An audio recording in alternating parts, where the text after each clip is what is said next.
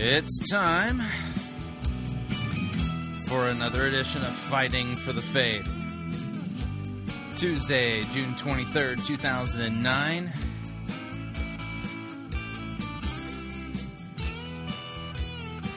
You know, some of the things I encounter while dumpster diving is just silly.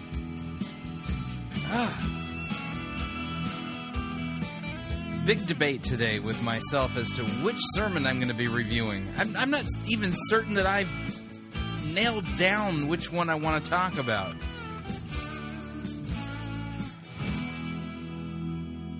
Thanks for tuning in. You are listening to Fighting for the Faith, and my name is Chris Roseborough, and I am your servant in Jesus Christ, dishing up a daily dose of biblical discernment, the goal of which is to get you to think biblically, to get you to think critically, and to compare what people are saying in the name of God to the Word of God. And I would even say you have to compare what they're doing, not just saying nowadays, too. Oh, boy. All right, so we've got an interesting program lined up today. I still have not officially come down on which sermon I'm going to be reviewing here. I have some potential ones, and the nice thing about the sermons is that I'm debating on is that there's gospel in the two major candidates that I'm looking at here. The two sermons I'm debating on reviewing, one of them is from a church in North Myrtle Beach, South Carolina, entitled Primp, My Mom. Now, the graphic, the sermon graphic for this thing, it looks exactly like the logo for the Pimp My Ride television program, and there's this tiny little microscopic R. If you blink, you'd miss it. I missed it.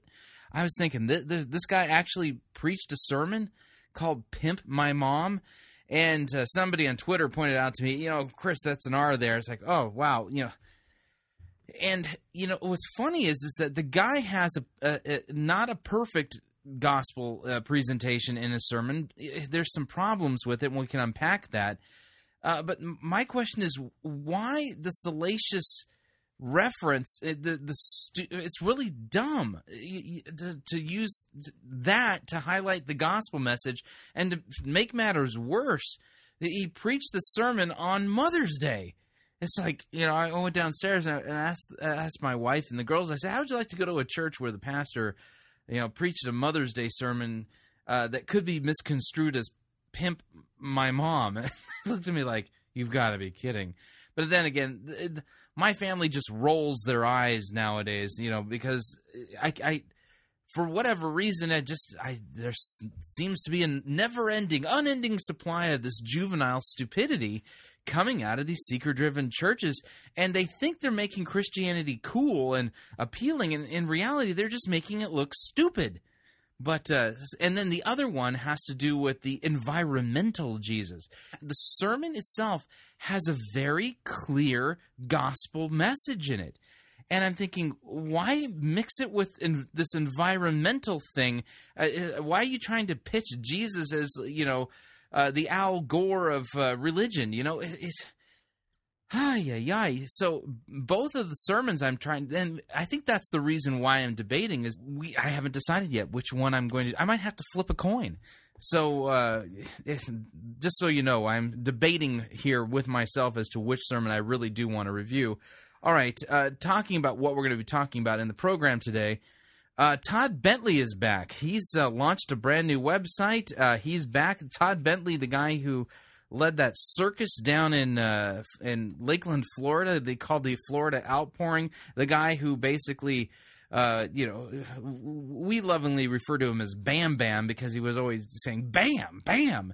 And the outrageous stories that panned out to be complete fabrications and concoctions in the name of the Holy Spirit. He was, he had to shut the whole operation down when it found out that he was having an affair with the family babysitter, and so he's been going through a, quote, restoration process.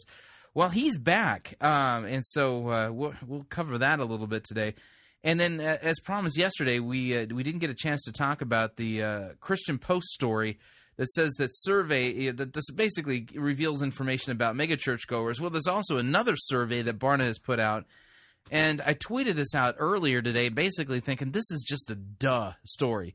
Apparently, survey explores Christian faith of homosexuals, and you get this: homosexuals aren't that committed to Christianity. Really, man.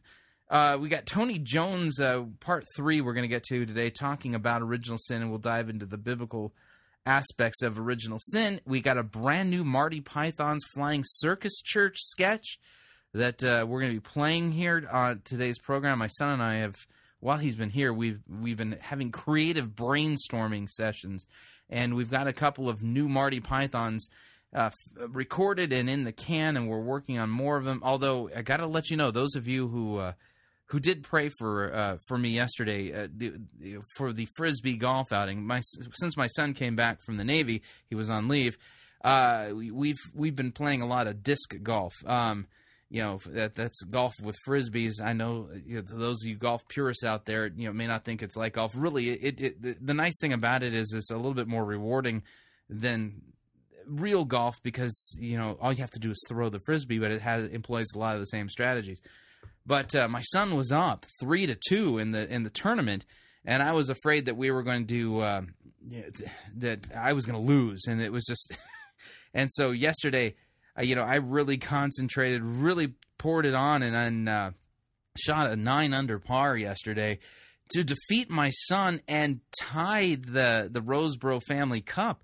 And because today they're all packing up and getting ready, Josh is packing up and getting ready to go, we don't have the ability to play another round, so it's tied.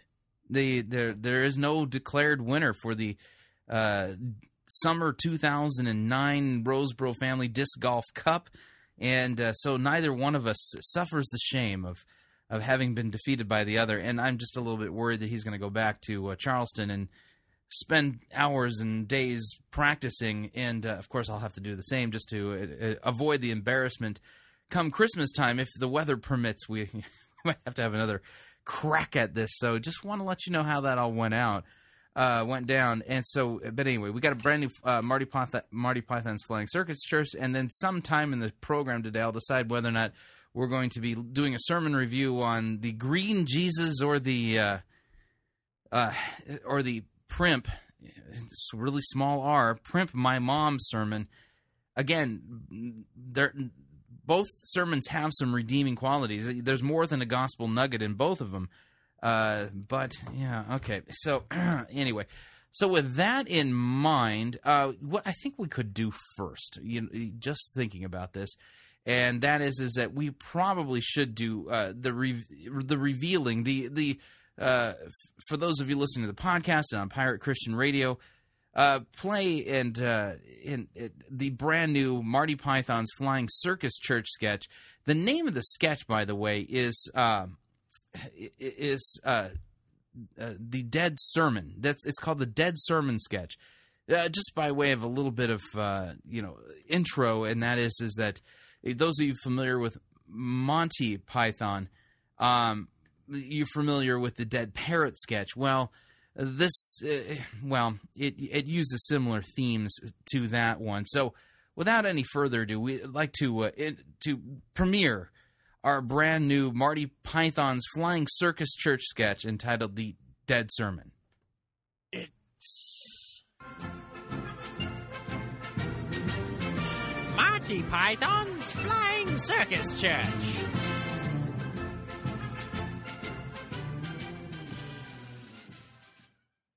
Hello. I wish to register a complaint.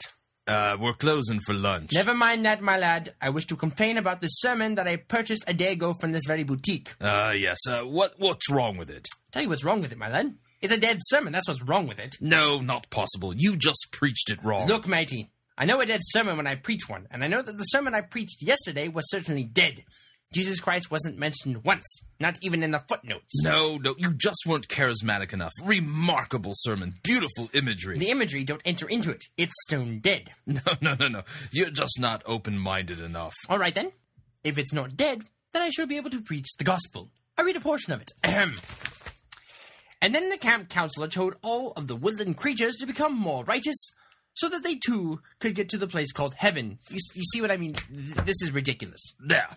I found the gospel in the sermon. No, you didn't. That was you just writing the word gospel on the cover of the room temperature sermon. Well, I never. Yes, you did. I never did anything. This entire sermon fails to preach anything that's worth anything to anyone. Now that's what I call a dead sermon. No. You haven't looked deep enough into yourself. You must be joking. You're just being divisive, and you refuse to accept the message that's being presented. Now look, mate. I've definitely had enough of this. That sermon is definitely rotten. And when I purchased it not but a day ago, you assured me that it was Christ-centered, cross-focused, and filled to bursting with the gospel. Well, if you would just read the title. Read the title? What kind of title is this anyway? Super Spiritual Happy Fun Friends Adventure Camp Pack. Well, this particular sermon is designed to draw large audiences, and that's what you said you wanted. It has lovely imagery. Look, I took the liberty of examining this sermon after I preached it, and I discovered the only reason why I bought it in the first place was because it had been put into the wrong sleeve package. Well, of course it's in the wrong package sleeve. If I hadn't put a less suspicious cover on the sermon, you'd have had people chasing you just so that they can hear you preach it. Chasing me down the street? Mate, listen, people wouldn't be chasing me to hear this rubbish if I was firing midgets out of cannons. It's bleeding demise. You didn't buy the midget cannon expansion pack? The sermon has passed on. The sermon is no more. It has ceased to be. It's expired and gone to meet its maker. It's a stiff. Bereft of life, it burns in hell. If you hadn't put it in the wrong package sleeve, I would be using it for fire starter. The thought processes that brought it about are now history. It's off the twig. It's kicked the bucket. The bleeding choir invisible wouldn't listen to this sham. This is an ex-sermon. Well, I'd better replace it then. Let's see. Christ-centered, gospel, Jesus. Well, sorry, Squire. I've had a look around in the back of the shop, and, we'll write out of whatever it is that you're looking for. I see. I get the picture. I got a sermon here from Rick Warren. Does it contain Jesus Christ and his atoning sacrifice? Well, no, not really. Well, that's hardly a replacement, is it? Look, if you're really dead set on the whole Jesus thing, I suggest that you look up Pirate Christian Radio. All they do is talk about Jesus 24/7. Jesus, Jesus, Jesus. Pirate Christian Radio? Very well, I'll give them a try.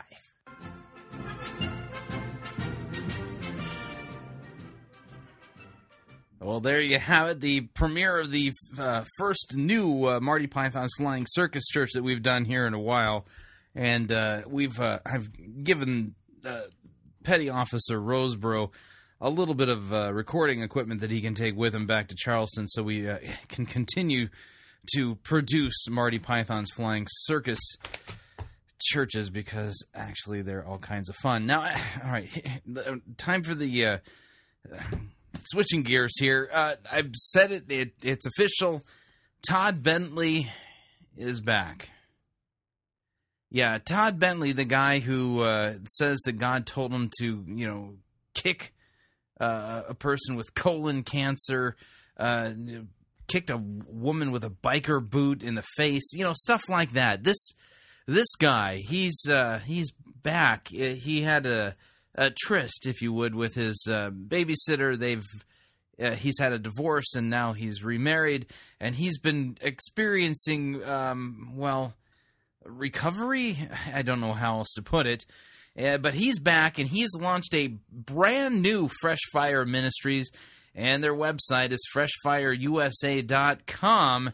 And here's Todd Bentley. By the way, at this place, at this new website, he's got a teaching video up on how you can know Jesus. He's got books for sale, and he's relaunching his preaching ministry, and you can even invite Todd Bentley to come preach at your church, and to do his shtick at your church, because if the old ladies there haven't had a biker boot in their face, that's definitely an experience from God, to say the least. So here is Todd Bentley talking about his brand new website and the things that he's up to. Welcome to the Support Fresh Fire area of our website. We have our website up as a great resource tool for communication. And there are lots of great things happening. And I'm excited to have the opportunity to welcome you as friends, donors, partners, to our new website. And for those of you that may be interested in partnering, so many of you have stood with us over the last decade in ministry as we've taken the gospel around the world to more than 65 countries, saw over 1 million decisions for Jesus Christ. And that's 1 million. Wow. I mean,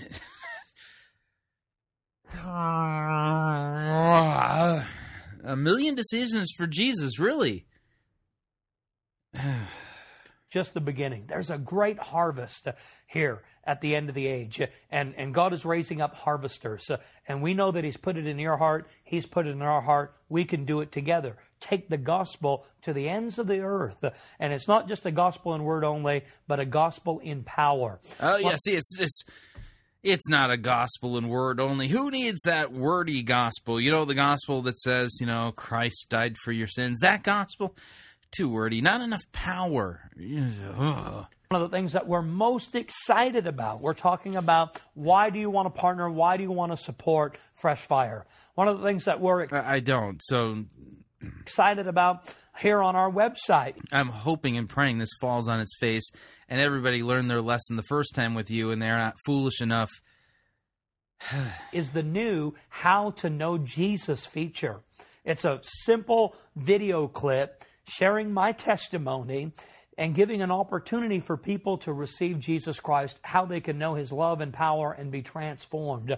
And I want to encourage you, friends, I want to encourage you that if there's somebody in your family, an aunt, an uncle, maybe a son, maybe a daughter, somebody struggling with addiction or alcohol, hopelessness or suicide, just encourage them to come to the website and watch the How to Know Jesus video. We will bring them to not just the knowledge, but the experience of the presence, love, and power of Jesus.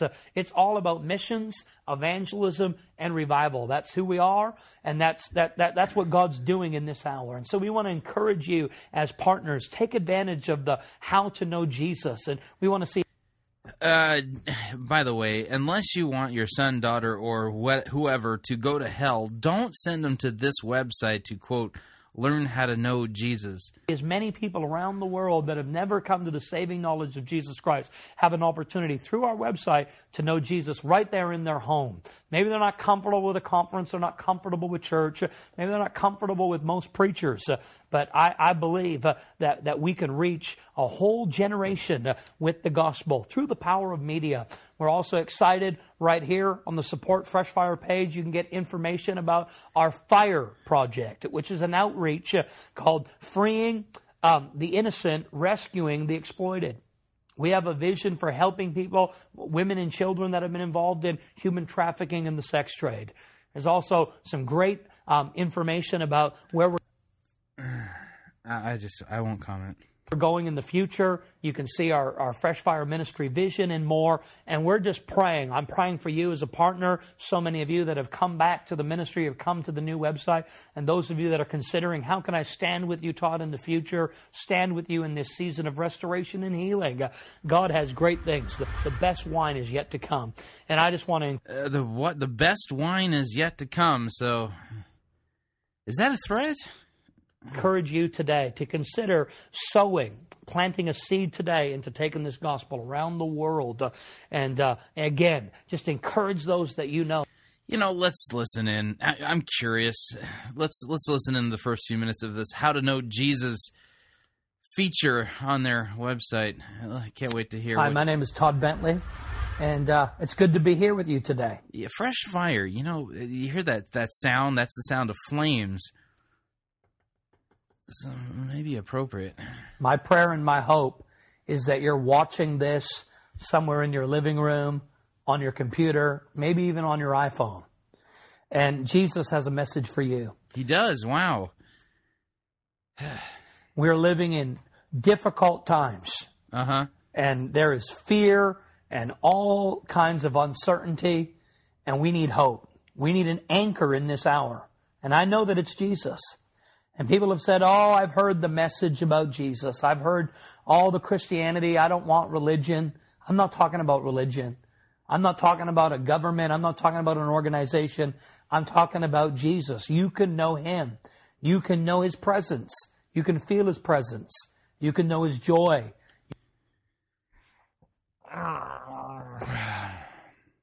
It just is really difficult hearing this from him. You can know his peace. I didn't grow up in a Christian home. I didn't grow up in the church.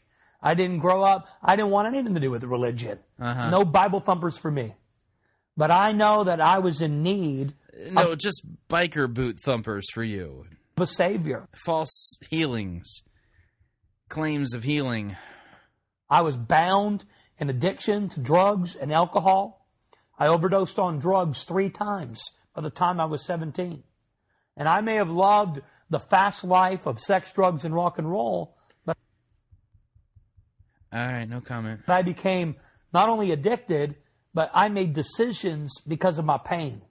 I made decisions. You know, here's the deal.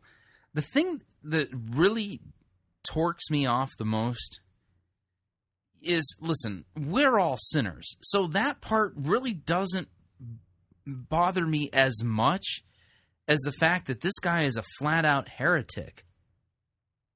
It just absolutely frosts me that people are just so biblically illiterate and don't know what their Bibles say and fall for these guys who are preaching rank heresy. The thing that they get them on eventually is some kind of a moral shortcoming, a moral failing. You know, that's like Al Capone. The guy was the worst gangsta. Sorry, that's kind of that's a current way of saying he was the worst gangster of the Prohibition era in Chicago. And what do they eventually get him on? Tax evasion. It's like, you know. So here we got Todd Bentley and this moral shortcoming thing. In my mind, that's just the same equivalent as tax evasion. And because people don't know how to exercise any biblical discernment, this guy is teed up, ready to be hit down the fairway for yet another round of rank heresy. And the moral shortcoming, that just sidelined him for a year. Because of my fear and the struggles that I had with depression and the struggles that I had with abuse and some of the things that happened to me as a child. Let's face it, we all have pain. Many of us have an empty hole in our heart, and we try to fill that empty hole. We try to fill that void with drugs, with sex, with whatever it is, addiction, entertainment. And we have the great question. We've all asked the great question. And I remember I thought about this, not only as a child, but as a teenager. There's got to be more. Why am I here? Where do I go when I die? And you can know. And not just because you prayed some prayer with a sinner, or just because you prayed. Not because you just prayed some prayer with a sinner. Some sinner's prayer with a pastor or a preacher in a church or at an altar. But you can know in your heart. You can have a witness. It's God's Holy Spirit. See, there it is again. This is Mormonism. Well, at least similar to Mormonism. How do you know the Book of Mormon is true? Well, because I've had a burning in my bosom. Well, how do you know that if you didn't take a Pepsid, it wouldn't go away? You know, you don't determine truth this way. I had some kind of a feeling, experience, and I just knew it in my heart. That's ridiculous. You don't run. You do not run with your elbows. You run with your feet and your legs. Elbows are not for running. It's not what they're meant for. You don't know something is true by feeling it in your heart. You're flexing the wrong muscle. Inside of you, that you know that you've been changed and transformed. And that's the message that I have for you today. How to know Jesus. It's the greatest... You haven't even gotten to that yet. Experience, the greatest... Oh, you can know it because of the great experience. You know, Todd, we're already off on the wrong foot here. And your newly launched teaching ministry via the internet, you're off on the wrong foot. And why? Well, because it's all coming back down to experience. You know, people in all different religions have experiences. How are we to determine whose experience is true or not? They all had them. There's no way to decide truth or decide how you know Jesus. Is to know Jesus. And not just to have a knowledge, but to have an experience, to experience His love, His power, His joy, His peace that surpasses all understanding. I grew up in a broken home, like many of you may be. And what happens when my feelings just aren't there? I don't know if you've noticed this, but feelings have a tendency to kind of be like a roller coaster at Six Flags Magic Mountain or Six Flags in Texas. Six Flags for a roller coaster ride, if you would. Sometimes they're up, sometimes they're down. Sometimes they're hot, sometimes they're cold. Sometimes you feel like you're on top of the world, and sometimes you feel like you've just been thrown under the bus. Watching right now, you may be struggling with addiction to drugs, cocaine, heroin, and you've come to our website here as a last resort to say, you know what, who's this tattooed crazy preacher that talks about Jesus? What about the person who isn't addicted to anything the way you've described it, and you need to convince them from Scripture that they're a sinner in need of a Savior? And maybe you're here and you feel safe. And nobody knows that you're watching right now. Just you and me and God, and I'm speaking right to you. This is a message for you. And maybe you grew up in a broken home. I did. My mother and father divorced when I was about 5 years old. My mother raised me. And I got involved in all kinds of drugs and alcohol as early as 11 years old. I ended up in prison before I was 16. Spent time in more than 5 different juvenile prison facilities. Ended up on the street at 17 after overdosing, I told you, 3 times on drugs. Which probably explains why he's still a con artist to this day and why he's preaching heresy and telling such whopper stories. It's just another form of criminal activity, stealing from people by telling them lies. And taking God's name in vain in the process, of course, saying that God is the one who told him to say these things. But when I was 18 years old, somebody had a message for me like I'm having for you right now. And they said, Todd, you need to know Jesus. He loves you. And I wanted to believe in God. I wanted to believe in eternity. I wanted to believe in heaven. And, you know, I knew there was hell. I believed in the supernatural. I believed in the demonic. And I had enough experiences in my childhood to realize, hey, you don't have to tell me that there's occultic, satanic powers, new age. I said, I believe in all that, but there's got to be more. And I said, Jesus, if you're real, then I need you to make yourself real to me. And maybe that's all you need to do right now. Make yourself real to me, Jesus. Make yourself... And He can help you in whatever situation. You may be facing a divorce or bankruptcy right now. And it may not be an addiction. And you're just at the end of yourself and you're saying, I need something more in my life. And it can be a simple, Jesus, if you're real, reveal yourself to me. And He will right now. And I remember I prayed at 18 years old. I was in my drug dealer's trailer. And I heard God speak to me. Listen now. Listen now. And I said, if you're real, Jesus, I need you to save me. Forgive me of my sin. Have you ever said, I wish I could turn back the clock? If I could do things differently. All of us have regrets and shame and mistakes, and we want to move on. Only in Jesus you can be a new creation. Old things pass away.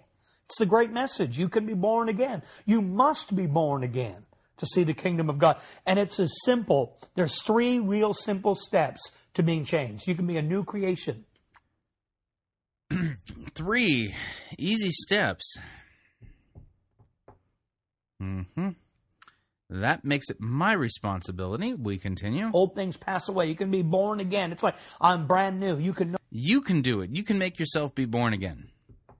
Know that your name is written in the Lamb's Book of Life. 3 simple steps. And the first one, and I'm just going to read a Bible verse out of the book of Romans, the 10th chapter. Okay. And there's 3 simple steps that I'm going to give you on how to know Jesus.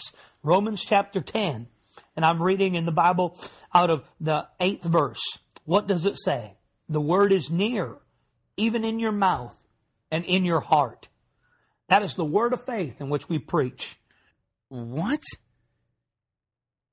That if you confess with your mouth the Lord Jesus and believe in your heart that God has raised him from the dead, you will be saved. Yes, saved from hell's fires. Saved from eternal damnation. Why do I feel like there's a but coming? Yeah, because that's what everybody's doing nowadays. Purpose-driven guys, new mystics, emergence, and whatever you want to call these guys, the new tele-evangelists. He just said, yeah, you can be saved from hell and have your sins forgiven. There's going to be more. Hang on. But. Yeah, there it is. Got to add something to the gospel here, because that gospel's not good enough. Jesus said, I've come to have that you may have life, and you may have life more abundantly. Oh, boy. Okay, so there you have it. Yeah, you have it. So he also teaches that abundant life heresy. Go and read that passage in context if you don't know what I'm talking about here. Because if you really want to know what it means, read it in context. Jesus isn't saying, oh, you know, I'm going to give you forgiveness of sins and wash you and raise you from the dead. But that's just the simple stuff. I've come that you can have an abundant life here on earth. And that means you can have whatever you want. Name it and claim it. Blab it and grab it. You can have a Mercedes-Benz. You can have a $10 million mansion in the suburbs of Atlanta. All right, well, we're up on our first break. And when we come back and I have a moment to calm down, we'll talk about this survey on America's megachurch goers and this new Barna survey on explores the Christian faith of homosexuals, and then we'll listen to Tony Jones on original sin, and then I have to make a decision on which sermon I'm going to review. And those of you listening live, if you would like to vote, just visit my Facebook account and leave your vote on the wall there. That would be great. If you'd like to email me, you can. talkback@fightingforthefaith.com. That's talkback@fightingforthefaith.com. We'll be right back.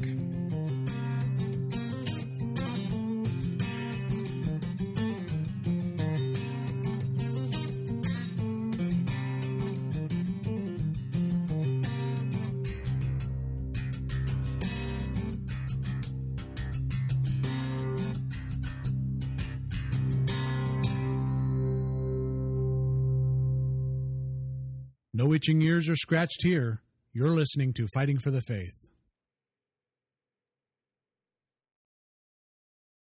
If your church's praise band plays songs that worship you rather than God,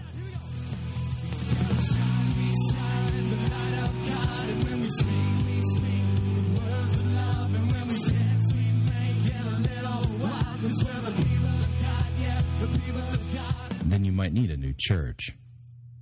If your church's praise band plays songs that worship you rather than God, and your pastor always preaches the law but never the gospel, you see, it takes more than belief. It takes more than faith to really please God. Then you might need a new church. If your church's praise band plays songs that worship you rather than God, your pastor always preaches the law but never the gospel, and your pastor cares nothing about you personally, we have people come to this church going, I want a church where I can know the pastor. I could never go to a church where I can know the pastor. You need to leave. I don't have time. I love my wife, I love my kids, and I will not sacrifice my family on the ministry altar so I can come eat food that I don't like and hang out with people that make me uncomfortable. and then you might need a new church. If your church's praise band plays songs that worship you rather than God, your pastor always preaches the law but never the gospel, your pastor cares nothing about you personally, and Jesus and the Bible only make cameo appearances during the sermon. I heard a story about a farmer that had an old mule that had fallen into an empty well. It was about 40 or 50 feet deep, and the farmer was so disappointed. He really loved this old mule. Then you definitely need to find a real church. This has been a public service announcement from Pirate Christian Radio.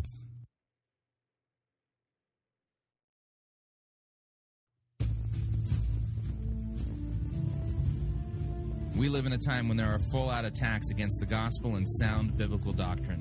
One particular threat that you need to know how to protect yourself from is the attack against the doctrine of the penal substitutionary atonement.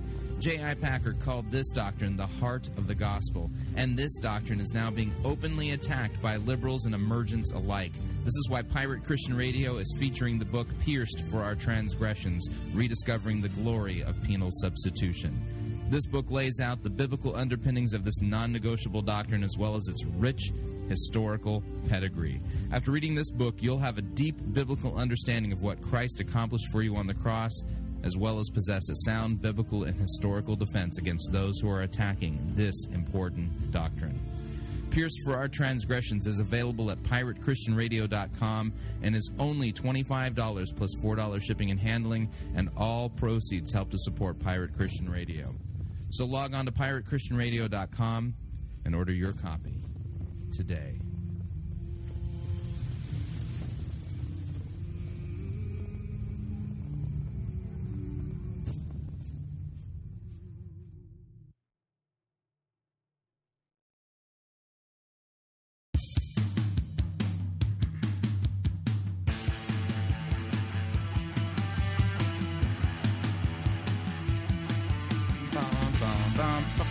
All right, we're back. You are listening to Fighting for the Faith. Warning, this program is not politically correct, nor is it for the faint-hearted, those who fear polemical ways of doing things. This program could definitely upset some apple carts. And why? Well, because we slaughter sacred cows on a daily basis here at Fighting for the Faith. And it's a job that needs to be done. Remember, we're told to preach the word, to rebuke, encourage, things like that. But rebuke and reproach are part of the jobs that we as Christians have. Taking thoughts captive and making them obedient to Christ. That has more to do with bad theology and heretical, idolatrous ideas than it does with, let's just say, sinful thoughts that might be flitting around in your brain. All right, so, okay, let's see here. Just want to remind you, Fighting for the Faith is listener-supported radio. That means that your financial support is vital for us to continue bringing Fighting for the Faith to you. You can support us a few ways. Primarily, though, you can visit fightingforthefaith.com. Click on one of our friendly yellow donate buttons, and that allows you to send your gift in instantaneously, securely online, or you can make your gift payable to Fighting for the Faith and send it to Post Office Box 508, Fishers, Indiana, zip code 46038. You know, one of the things I've noticed here, I'm a transplanted Hoosier. I guess I've been transplanted out of Southern California soil into Hoosier soil here in Indiana. And I noticed something. During the winter time, you need a special formula for your windshield wiper fluid. You know, the stuff that sprays onto your windshield. In the wintertime, you need something that can cut through ice and de-ice your windshield. In the summertime, you need a formula that can get rid of bugs because the bugs are a little thick around here. And my daughters are really excited about the fact that we have fireflies. That's something that you don't get in Southern California, so that's all kinds of exciting for us. But like I said, wintertime you need a de-icer for your windshield. During the summertime you need a debugger. And some of you are just going, ew, gross. Yeah, well, you know, it is what it is. All right. Moving to the news. Headline reads, Survey examines America's mega churchgoers. Story I've been threatening to get to for a while. From the Christian Post. Who is the author on this one? Hang on a second here. This one's kind of a long story. Lillian Kwan, Christian Post reporter.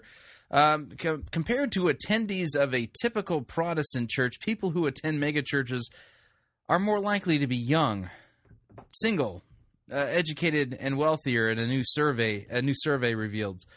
Based on my observation and the types of sermons we review here, they not only are going to be young, they're going to be juvenile. They're adult kids in adults' clothing, if you would.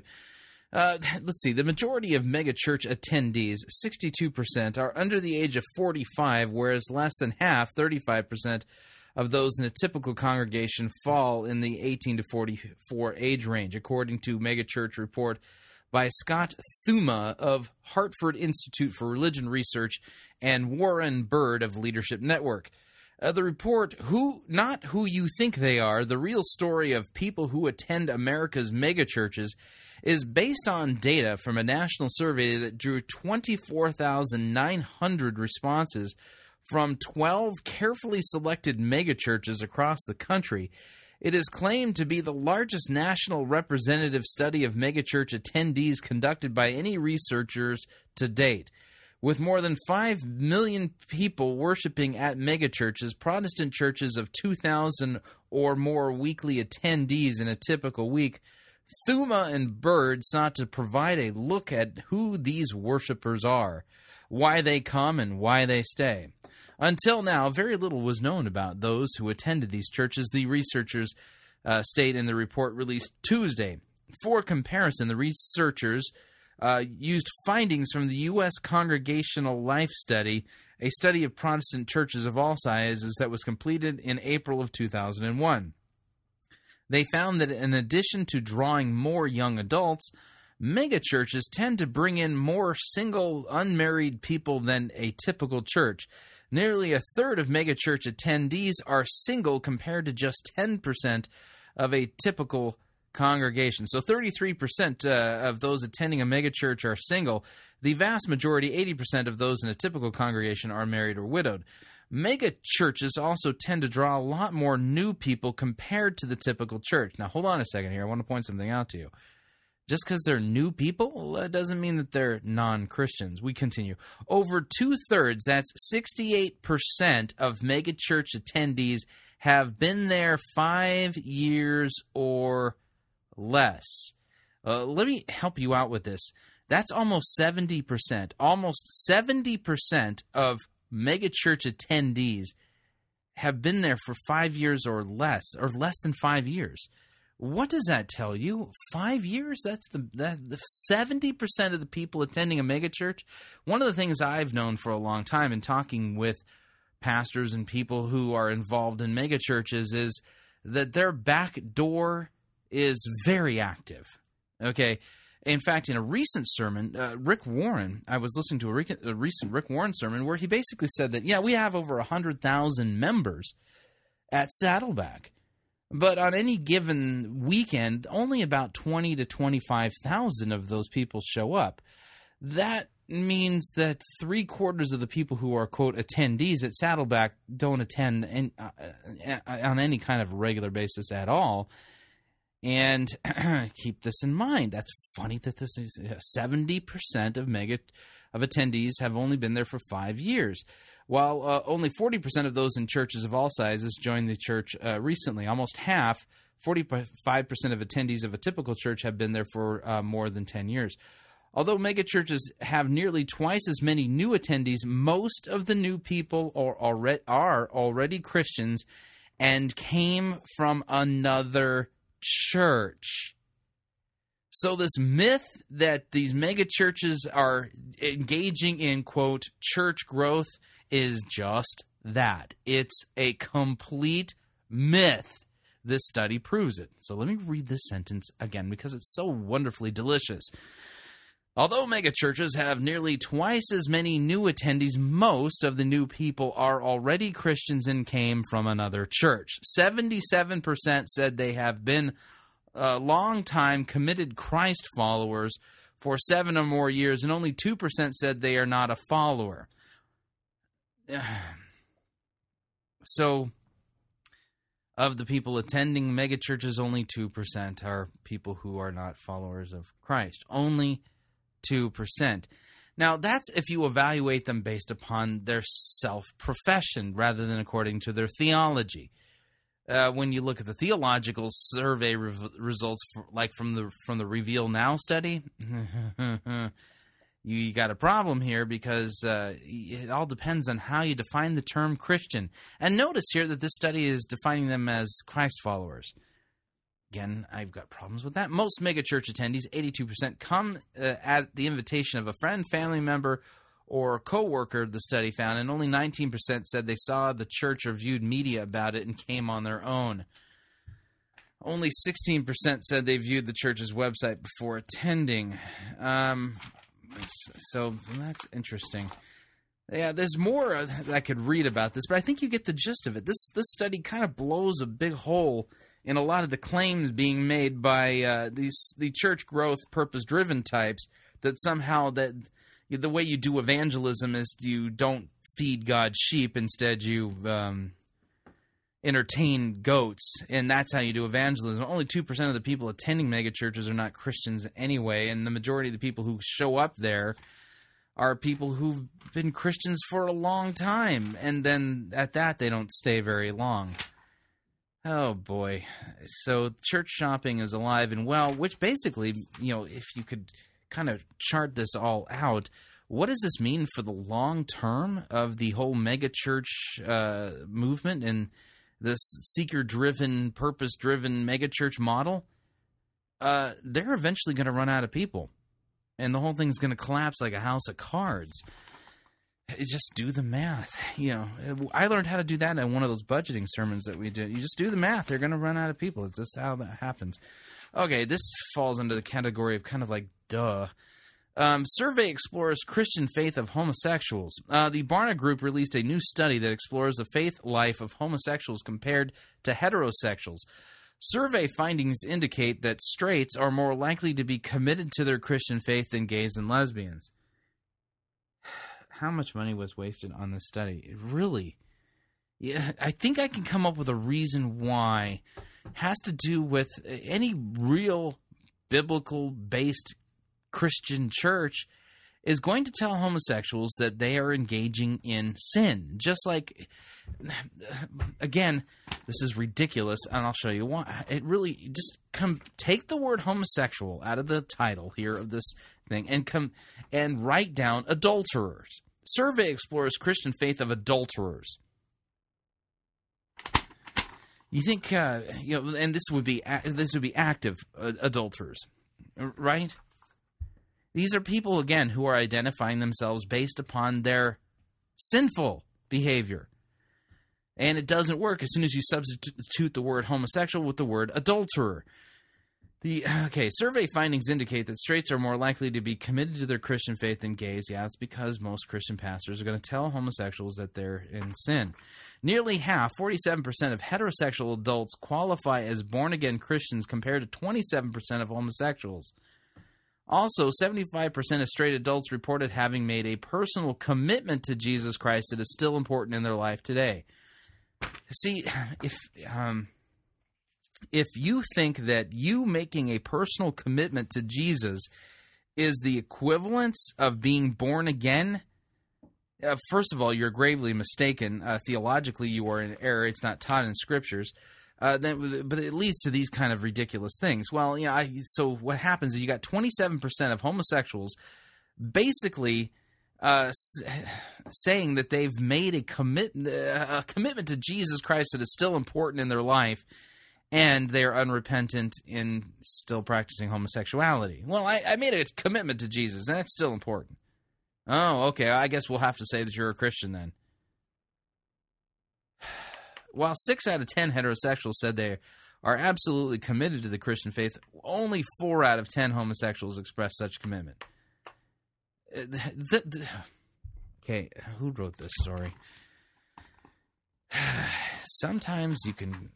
Audrey Baaaack, Christian Post reporter. I want to show you a little bit of something here. There's... Statistics are very funny things.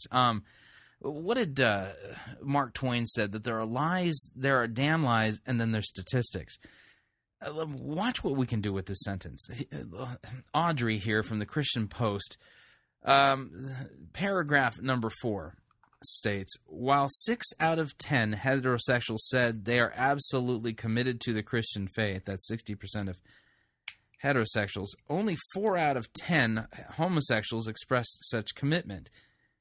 The word only is a little bit odd here, and I'll explain why. Because when you were to just statistically point this out, you could say this. You watch what happens when I retool this the sentence. While 6 out of 10 heterosexuals said they are absolutely committed to the Christian faith, surprisingly, 4 out of 10 homosexuals expressed the same such commitment. Change the word only to surprisingly, and all of a sudden the whole thing changes. Because what are you basically saying is that 60% of heterosexuals say they're absolutely committed to the Christian faith, and 40% of homosexuals are express the same commitment. Do you think there's a problem with how they're defining Christianity here? And see, the thing is that if you are a Christian of the stripe who believes that you making a commitment to Jesus is the equivalent of being born again, then you're completely at a loss when it comes to being able to say, well, I don't know, is that unrepentant homosexual my brother in Christ? They twist God's word and justify their actions and say that, I don't know, but they've made a commitment to Jesus. Should I judge? Yeah, you should, because again, this is what this calls for is monergism, not this synergism and Pelagianism that is running rampant. Okay, moreover, about half of straight adults said their life has been greatly transformed by their faith, while only a third of homosexuals agreed. Still, one third of homosexuals believe that their lives have been transformed by their faith. Which kind of leads to the question, again, why is it that we're defining Christianity as something that, quote, transforms people's lives? Have you ever watched the television show The Biggest Loser? Now, I know some of you are thinking, well, Chris, you are a guy of girth. You could probably go. No, I'm not that girthy, but I still need to lose about 65 pounds. The television show The Biggest Loser, that show changes people's lives, doesn't it? Think about it. This past season, there was a guy who lost 120-something pounds on this program. You watch these people week after week after week, and by the end they do the before and after pictures, and these people's lives have been transformed. They've been changed. They've experienced life change, and Jesus didn't have anything to do with it. What did Jesus have to do with it? Nothing. What did it have to do with? Getting out of your normal habit, living on a farm, a ranch, if you would, a place where you can get away from the real world and experience intensive weight loss, physical fitness training, a good diet, completely breaking you of all of your bad habits. And it takes weeks and weeks and weeks and months and months and months for this to happen. But lo and behold, for those who stick it out, those who follow the program, those who follow the advice of their personal trainers, their lives are completely transformed. They've experienced life change. And why? Because they have made a personal commitment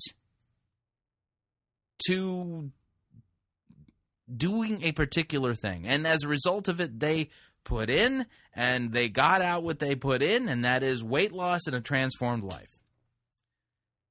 And all without Jesus, which begs the question, well, if you're going to define Christianity as you making a commitment to Jesus and having that commitment transformed you, why do you need Jesus? Those people who go on to The Biggest Loser, they don't need Jesus. They just need the fortitude to get on the treadmill, to lift the weights, to do the crunches and the squats and the curls and all that stuff, right? Dig deep within themselves and make the right decisions to put away the donut and pick up the cantaloupe, to put away the Twinkie and grab the banana instead, to rather than sit there, get up and do something. Their lives are transformed, and what is it that people are doing? They've transformed Christianity into a self-help, personal transformation therapy. And that's all that the reality TV show, The Biggest Loser, is. It's an intensive therapy for life change. And it works for some people, and some people it doesn't work for.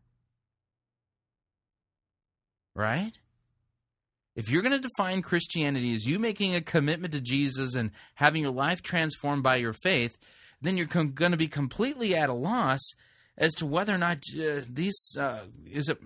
See, the real problem with this entire Barna Group survey is it has completely got the wrong definition of Christianity, and as a result of it, it doesn't get to the nub. And that's the nub, is that we're all sinful by nature. Whether you're heterosexual, whether or not the sins that you struggle with are homosexual sins, whether the sin that you struggle with is lying, gossiping, thieving, cheating, stealing, name it. God's law puts us all into the same bucket. Every one of us. The bucket is labeled sinner. That bucket is on its way to hell. Christ comes and dies on the cross and literally propitiates God's wrath and takes on the penalty for the sins of the whole world, right? He doesn't promise life transformation per se. Granted, the Christian hope is ultimately in this amazing life transformation that occurs on the last day, the big one. Transformation, resurrection from the dead, the resurrection to eternal life. Okay? And there are Christians who are poor. There are Christians who are overweight. There are Christians who have cancer. There are Christians who have who are marathon runners and are as healthy as a horse. Because Christ doesn't promise this side of the resurrection that your life is going to be fine and dandy. He doesn't promise that at all. He does promise suffering, and he promises death. But he also promises that those who believe in him will not experience death. That even though they die, yet shall they live. So here's the problem with this, is that survey explores the Christian faith of homosexuals as if there is such a thing as an unrepentant Christian homosexual. That would be somebody who is defiant, basically giving God an obscene gesture and telling him they're going to do it their way. They don't want to hear the truth. Just like, survey explores Christian faith of active adulterers. We've got a problem. We've lost all concept of sin and even church discipline and the job of the church.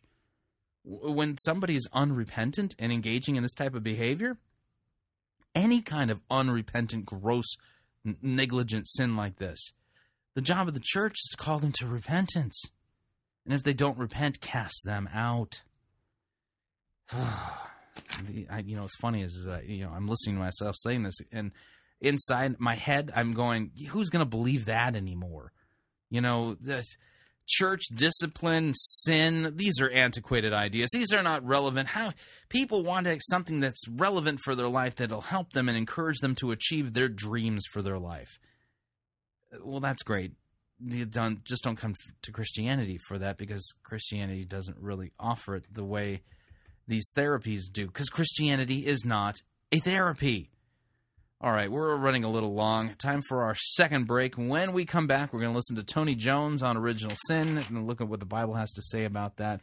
And then I got to make a decision as to which sermon we're going to review. So stay tuned. Lots still to come.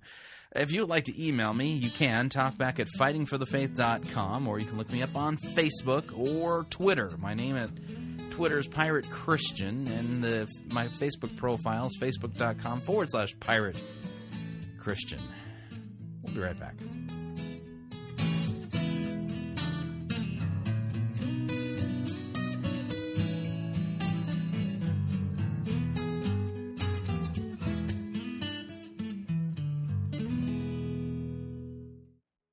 We don't need to rethink Christianity. We need to rediscover it. You're listening to Fighting for the Faith. If your church's praise band plays songs that worship you rather than God,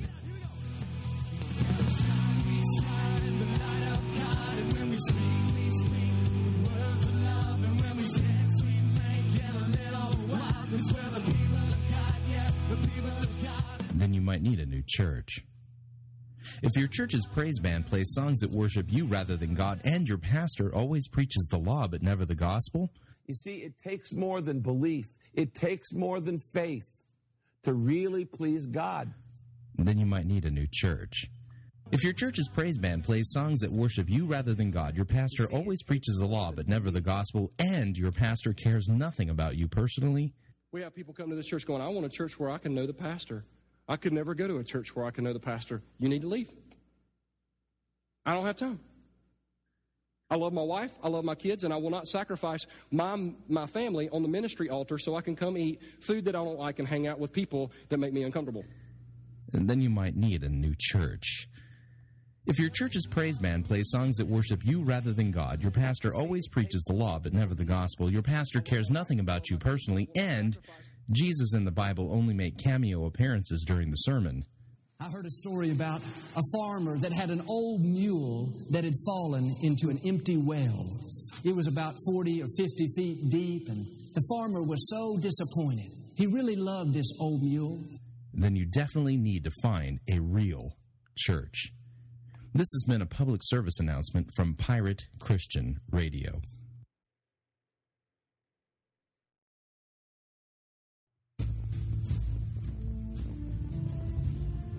We live in a time when there are full-out attacks against the gospel and sound biblical doctrine. One particular threat that you need to know how to protect yourself from is the attack against the doctrine of the penal substitutionary atonement. J.I. Packer called this doctrine the heart of the gospel, and this doctrine is now being openly attacked by liberals and emergents alike. This is why Pirate Christian Radio is featuring the book Pierced for Our Transgressions, Rediscovering the Glory of Penal Substitution. This book lays out the biblical underpinnings of this non-negotiable doctrine as well as its rich historical pedigree. After reading this book, you'll have a deep biblical understanding of what Christ accomplished for you on the cross, as well as possess a sound biblical and historical defense against those who are attacking this important doctrine. Pierced for Our Transgressions is available at piratechristianradio.com and is only $25 plus $4 shipping and handling, and all proceeds help to support Pirate Christian Radio. So log on to piratechristianradio.com and order your copy today.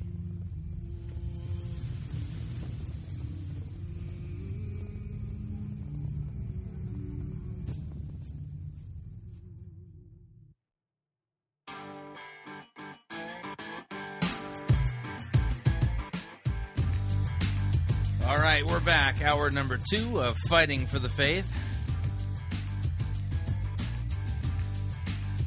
You know, I'm probably going to end up having to flip a coin here.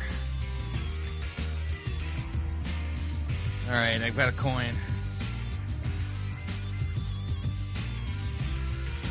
All right, let's see. Heads, it goes to the Primp My Mom sermon, and tails, it goes to the Green Environmental Jesus sermon. So here we go. Heads, it's flipping the coin here.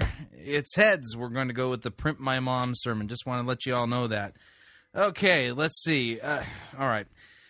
Hour number 2 here of Fighting for the Faith. As promised, we're going to go do part 3 of listening to and examining the sound bites of Tony Jones's appearance on the 1-1 radio program.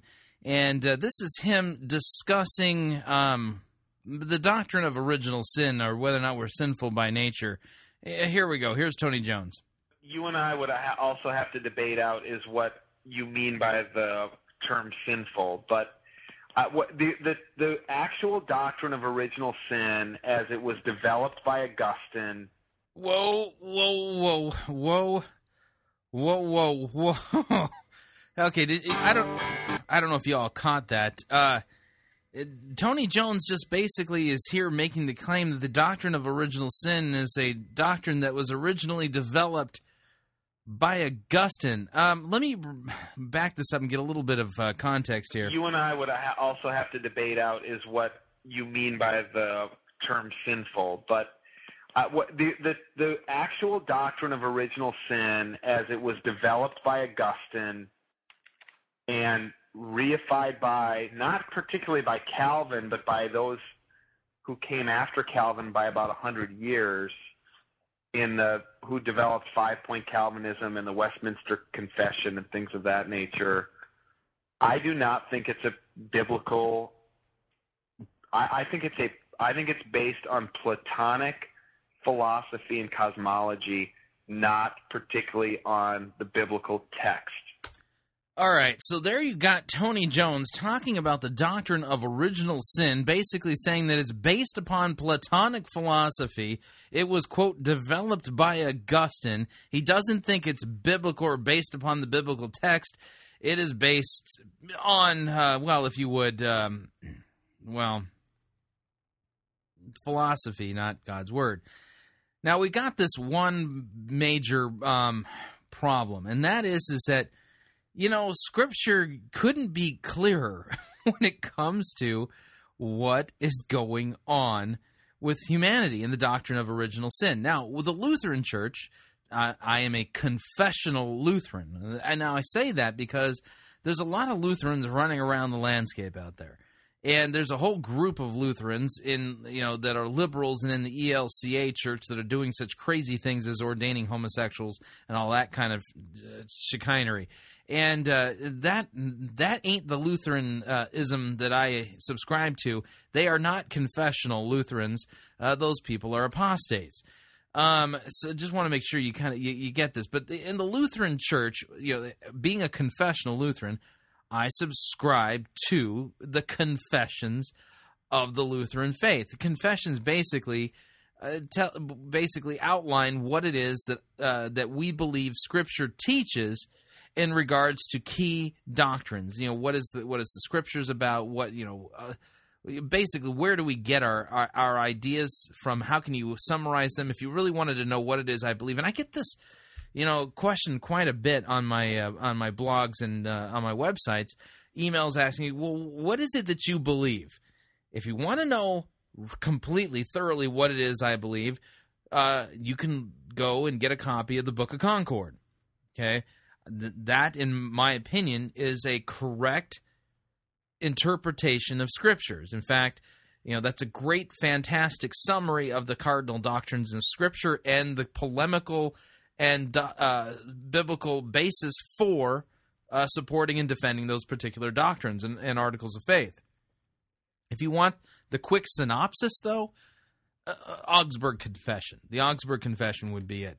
So from the Augsburg Confession, let me read to you what the Lutherans, confessional Lutherans, how they define original sin, and then we can go in and we'll do a little bit of biblical work here to see if this can be supported from Scripture. Furthermore, it is taught among us that since the fall of Adam, all human beings who are born in the natural way are conceived and born in sin. This means that from birth they are full of evil lust and inclination and cannot by nature possess true fear of God and true faith in God. Moreover, this same innate disease and original sin is truly sin and condemns to God's eternal wrath all who are not in turn born anew through baptism in the Holy Spirit.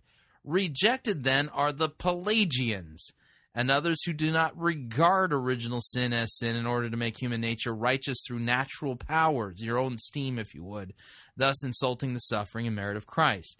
Now, I bring this up in part because it's good to, first you got to define your terms, okay? You're going to say you believe in the doctrine of original sin, you got to define, well, what do you mean by the doctrine of original sin? Okay, and, you know, to give you a further foil, Lutherans seem to be polemical. We like writing theses and not only telling you what we believe, but also who's wrong.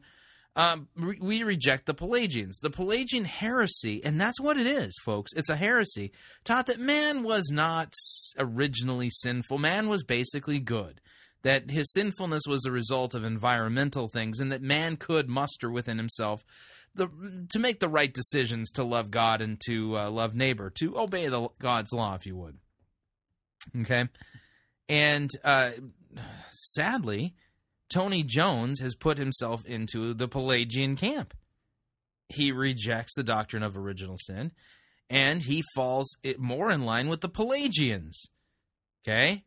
And he claims that his decision is based upon a careful reading of Scripture, and that you know, that's how things. Anyway, you kind of get what he's getting at here. All right, so now what's the biblical basis for the doctrine of original sin? Is there any support for this idea that Man is by nature sinful and not capable of true fear and love and trust in God? Oh, yes, there is. Okay. Most certainly there is. Let's just get a couple of verses out onto the table, and I think you'll see what I'm talking about here. Hold on one second. Got to pull something up on my okay, negative, positive. Here we go. This subjects of hereditary sin. There we go. Sorry, I just had to look something up there for myself in order to speak to this issue correctly. Okay. Let's just do a little bit of work. Okay, Ephesians chapter 2. We seem to be doing Ephesians chapter 2 quite a bit lately. But then again, it's a fantastic passage. We go to it, Ephesians chapter 2, and starting in verse 1, Paul writing, "And you were dead in trespasses and sins, in which you once walked, following the course of this world, following the prince of the power of the air. The Spirit is now at work in the sons of disobedience, among whom we all once lived in the passions of our flesh, carrying out the desires of the body and the mind, and were by nature children of wrath." And were by nature children of wrath. That is Ephesians chapter 2, verse 3. Let me see. I'm just curious here. Okay, all of us live among the gratifying by nature. There it is, sarx, and by our flesh. Okay. Okay, just I want to do a little Greek work there.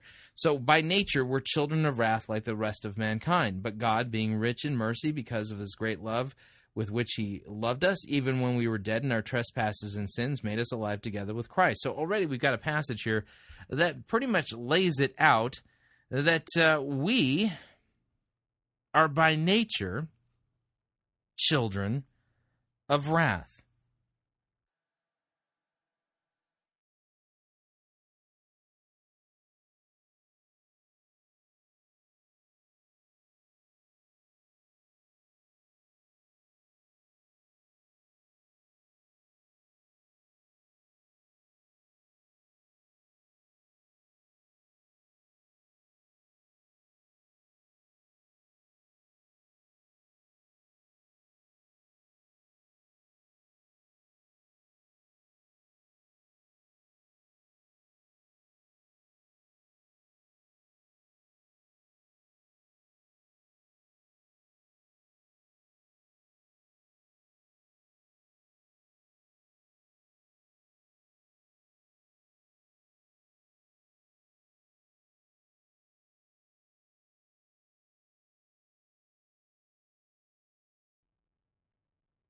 Okay. Psalm 51, verse 5. Behold, this is David writing, "Behold, I was brought forth in iniquity, and in sin did my mother conceive me." Now, David is not here saying that his mom was a loose woman who, and that he's an illegitimate child. He's saying that he was sinful from the moment his mother conceived him.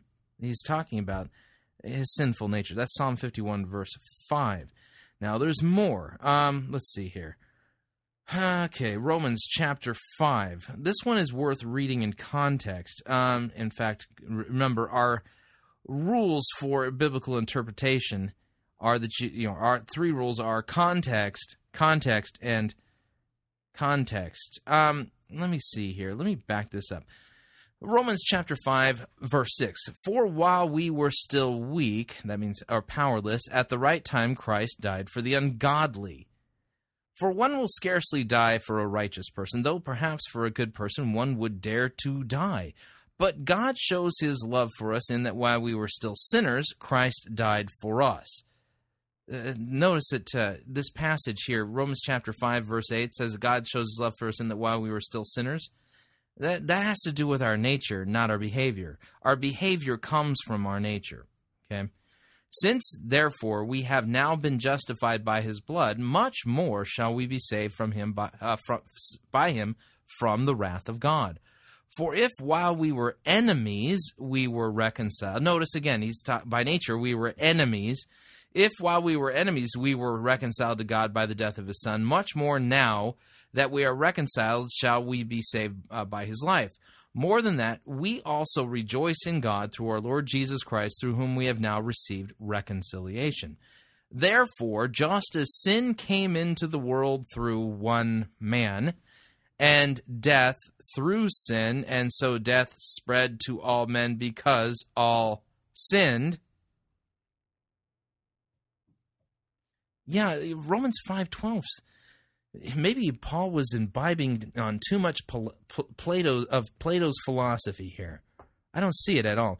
For sin indeed was in the world before the law was given, but sin is not counted where there is no law. Yet death reigned from Adam to Moses, even over those whose sinning was not like the transgression of Adam, who was a type of the one who was to come. But the free gift is not like the trespass, for if the many died through one man's trespass, much more have the grace of God and the free gift of the grace of the one man, Jesus Christ, abound for the many.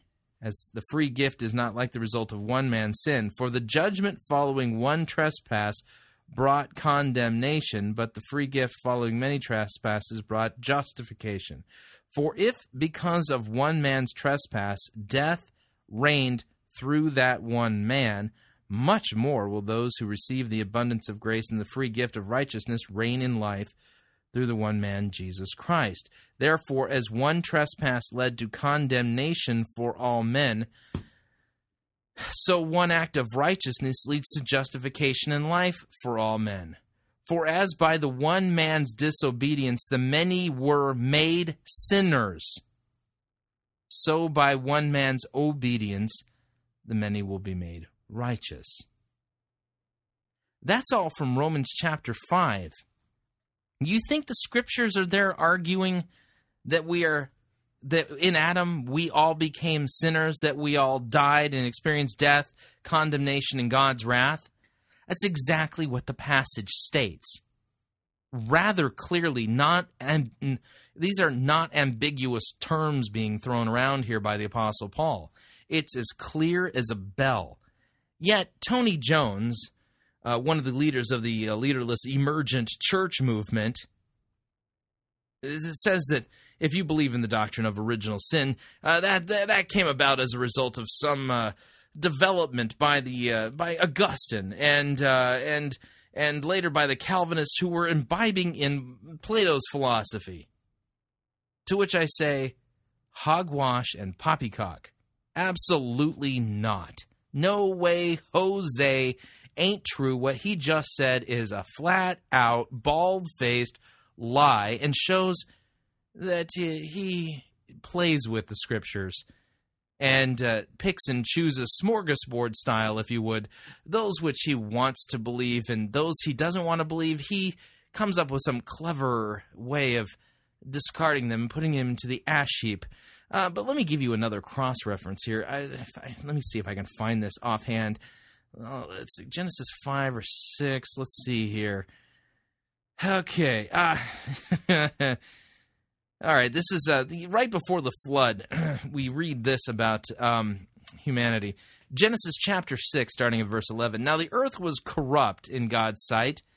The earth was filled with violence, and God saw the earth, and behold, it was corrupt, for all flesh had corrupted their way on the earth. And God said to Noah, I have determined to make an end of all flesh, for the earth is filled with violence through them. Behold, I will destroy them with the earth. Make yourself an ark of gopher wood. And so God seems to think that people have all corrupted themselves. So there you have it. What does the Scripture say? Scripture teaches unambiguously and clearly that all of us are sinful by nature since the fall of Adam. For by the trespass of the one, Adam, we all became sinners by nature. We die, we experience death. You see what I'm saying? So, don't know what Tony Jones is, where he's getting his information from, but it's not God's Word. Anyway, so there you go. That was a short little thing. No need to play any more from Tony Jones. What he said is patently false.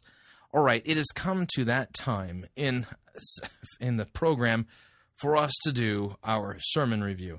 That it requires us to play our sermon review music, which is the theme from The Good, the Bad, and the Ugly by Hugh Montenegro. Cue the music and let us begin.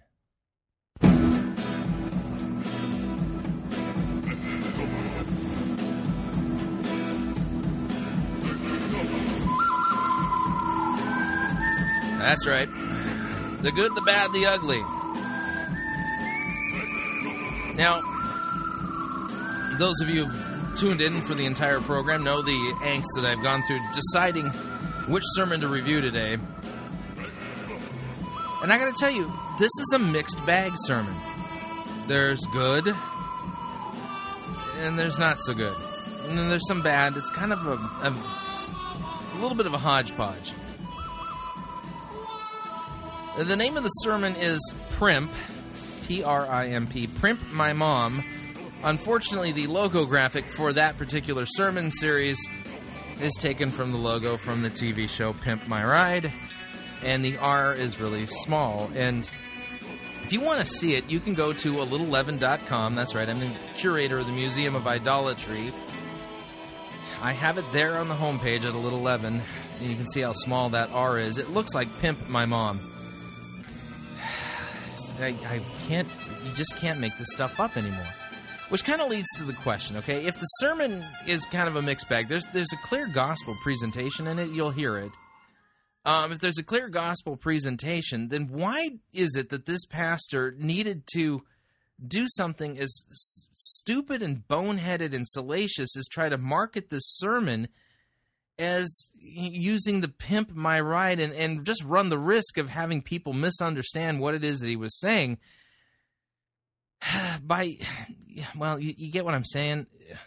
Sometimes we don't need to attach the gospel of Jesus Christ to the Pimp My Ride thing.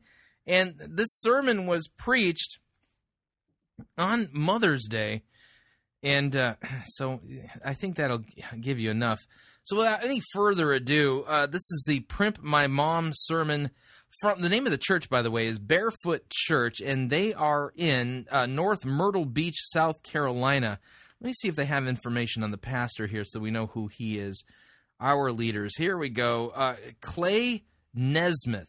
Clay Nesmith. He looks like a nice guy. You know, if you go to their website, Barefoot Church, I don't know. I would never go to a church that's barefoot.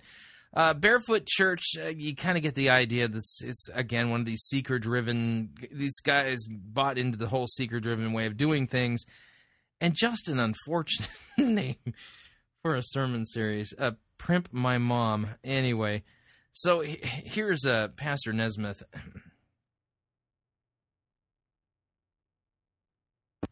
Yo, listen up. This for all you brothers and sisters who love your mothers. Here we go. Primp My Mom. You gotta love her. She's the only one I got who will love me like no other. Give me life, give me love, give me money, give me dinner. Even when I'm losing, Mama, love me like a winner. Mom, come on. Get her a hairdo, some of those fancy shoes. Yeah. Primp My Mom. Well, happy Mother's Day. Hey, let's give all our moms a big hand clap today. Wow, man, I am so glad we changed the service times. Look around, would you? It's awesome, man. Mother's Day weekend, and we are glad you are here with us at Barefoot Church. And Joanne was so surprised. Has anybody ever had a surprise quite like that? Anybody? Yeah, man. Surprises are awesome. And, you know, we all like surprises, don't we? I mean, especially the good surprises. Sometimes surprises are bad, aren't they? But we really like the good surprises. We like to give good surprises. I think back to our Christmas series, thegiftrevolution.com. Anybody remember that series? Yeah, man, wasn't it just awesome, like to go through the drive-thru and pay for somebody's meal behind you? And you know what? They drive up and they're surprised. Man, what is that person paying for my meal for, or, you know, you pay for somebody's haircut somewhere, or take somebody a present or whatever, and really surprise somebody. Man, we like giving surprises, and a lot of us really like what? Getting surprises. You know, yesterday was my birthday, and I received yeah, it's awesome.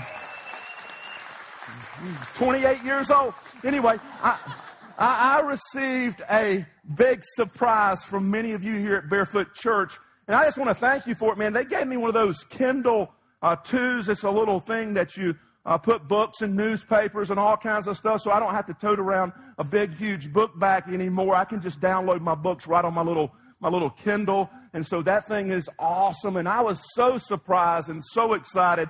I stayed up till like 1 o'clock last night with my Kindle 2, kind of checking it out and learning how to operate that thing. It was a big, big surprise. We like watching those TV shows, don't we? I mean, you know, Home Makeover. Anybody like that show? Huh? It's awesome because, you know what? The people leave and they come back and their house has been transformed, and they like, woohoo! This is all. Look in here, honey. You know what I'm saying, right? And we love the reaction of people whenever they get a big surprise. Anybody seen that show, What Not to Wear? Anybody? Yeah. That's an awesome show. Actually, it teaches us that, you know, we dress sometimes like we did 20 years ago when we were really cool. And you know, it makes me wonder if I should rename this segment of the Fighting for the Faith radio program and call it What Not to Preach. What we wore 20 years ago is not so cool anymore, and we may need to change our wardrobe or whatever else sometimes. That's an incredible show because people's life is actually transformed sometimes on that show, What Not to Wear. We like that show, Pimp My Ride. Anybody ever watch that? I mean, they go get somebody's car and deck that thing out, man, and change the look of that car, bring it back to them, and the people are so surprised with their new ride. And we love that show because it's actually people giving to people and changing things about people and really just surprising and bringing joy to people's life. You know, we like surprises. And there's a lot of people in the Bible, in God's Word, that was surprised. And today I want us to learn from God's Word in 2 Samuel. If you have your Bibles with you this weekend, you can go ahead and open it up to 2 Samuel because we're going to learn from a guy that got a big surprise. It was an incredible surprise. He went from hero to zero in a matter of minutes, and then he went from zero to hero in a matter of days. He got a big surprise. He got a bad surprise, and then he got a good surprise. And it's an incredible story, and it has life-changing information in it that all of us can apply to our life. Because I honestly... Life-changing information in it. I can get life-changing information from the self-help and pop psychology section of my local Barnes & Noble. Just want to point this out. Again, I think there's a problem here. This turns Christianity into a therapy. We believe that God is going to deliver a surprise to somebody that's watching on the internet or here at our Main Street campus today. Because, you see, God's Word is a timeless truth. And what that means is, you know what? What was true thousands of years ago is true today. It just has a little different application sometimes. But the surprise that this guy received in 2 Samuel is available for each and every person that's listening to the sound of my voice today.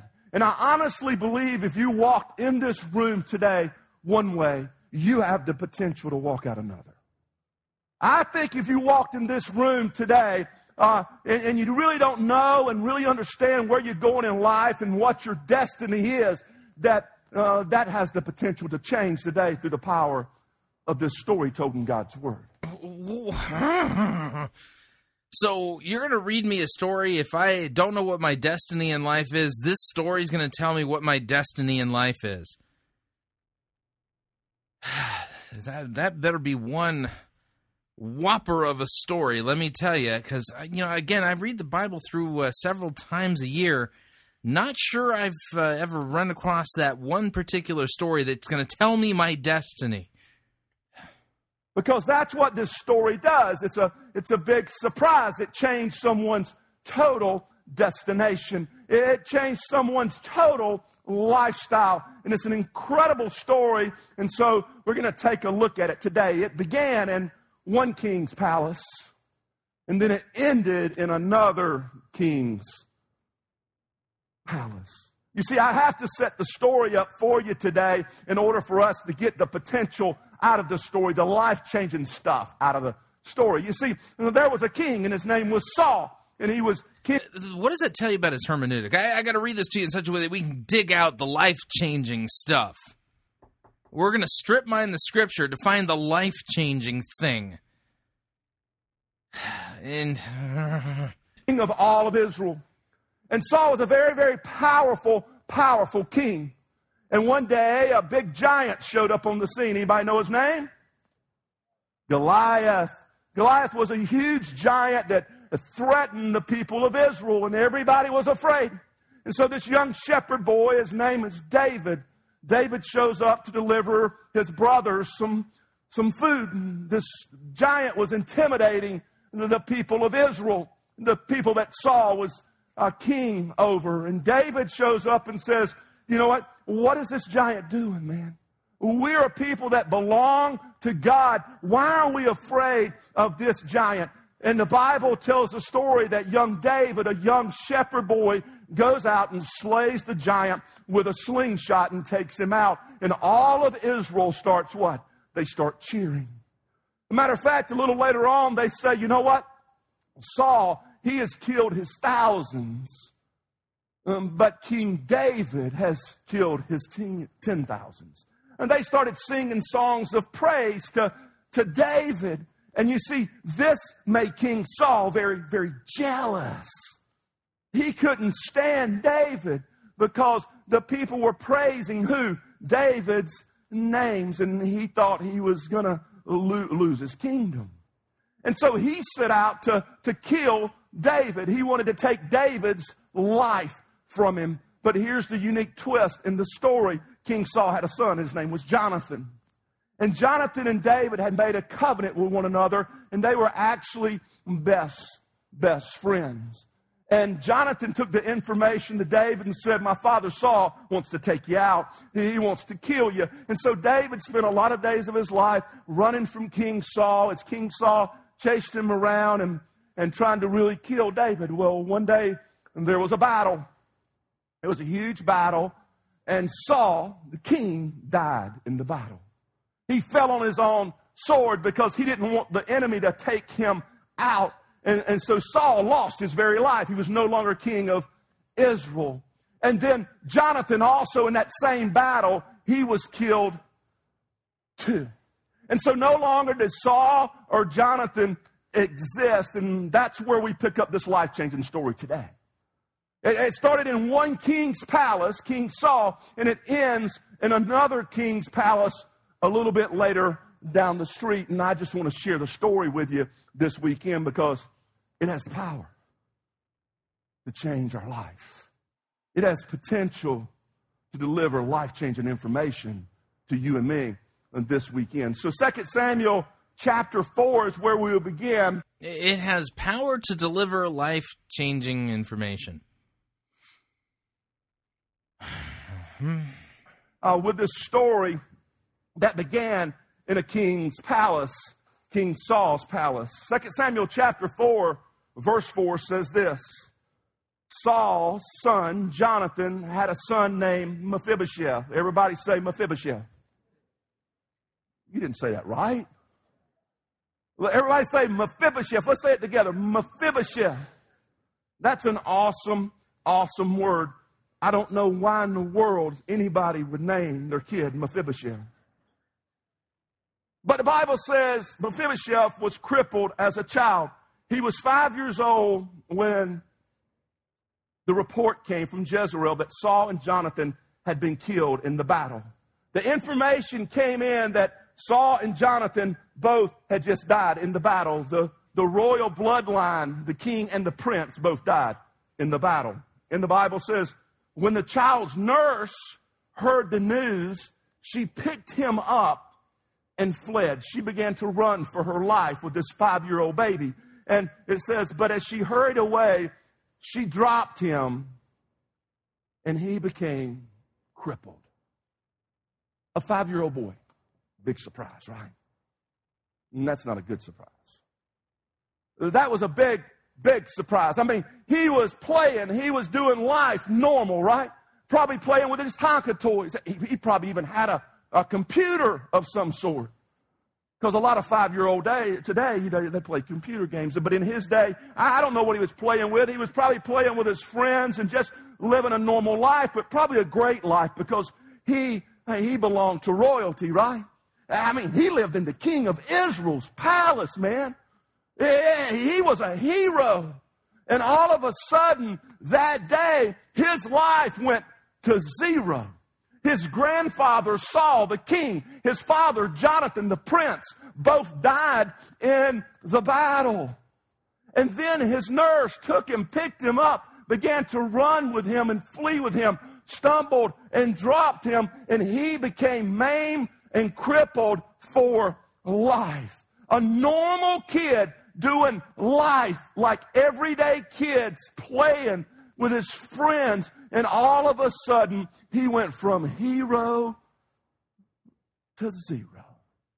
His dreams were crushed in the matter of minutes. His destination just changed in the matter of minutes. You know, I want to stop here for a second. This sounds like biblical preaching, but we got a problem, and that is that he sure is reading a lot into the character of Mephibosheth, and that isn't there. And somehow, what's the point here? Is that it sounds like he's trying to make the point of, here he had all these dreams for his life, and they were shattered. And what God's going to do is he's going to unshatter his dreams. I hope that's not where we're going. You know what? I can relate to that, can you? I can really relate to that. I can relate to... Okay, can we relate to sin? Sin. You've heard of it? My problem is not that I don't get to achieve my dreams, or that somehow I'm sitting here wringing my hands, hoping and praying that the big dream that I have for my life to be a huge influence and to be a world mover and shaker isn't coming together. And my dreams being crushed in a matter of minutes. I can relate to my destination being crushed in the matter of minutes. I can relate to it because whenever I was in grade school, they told me that I had some learning disabilities. And they took me and they put me in a class where people with these learning disabilities would be educated. And I spent a lot of years in those classes. But before I got there, I had dreams, man. I had dreams of being great. I had dreams of being very, very smart and doing great things with my life. But I got coupled over here. Okay, got to pause here and just do a little reality check. Keep in mind the name of this sermon is Primp, My Mom, with the logo from the Pimp My Ride television show.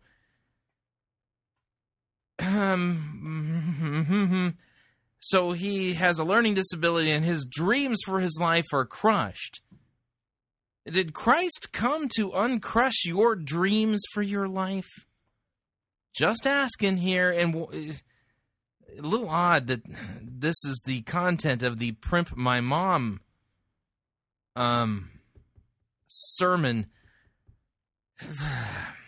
And I got labeled over here, and I became a person with learning disabilities for many, many years in school. And here's the bad thing about it, is I really didn't have a learning disability. I had a problem, and it was called laziness. But nobody did the test to find that out. And so they just kind of like put me over here. They have a lazy test?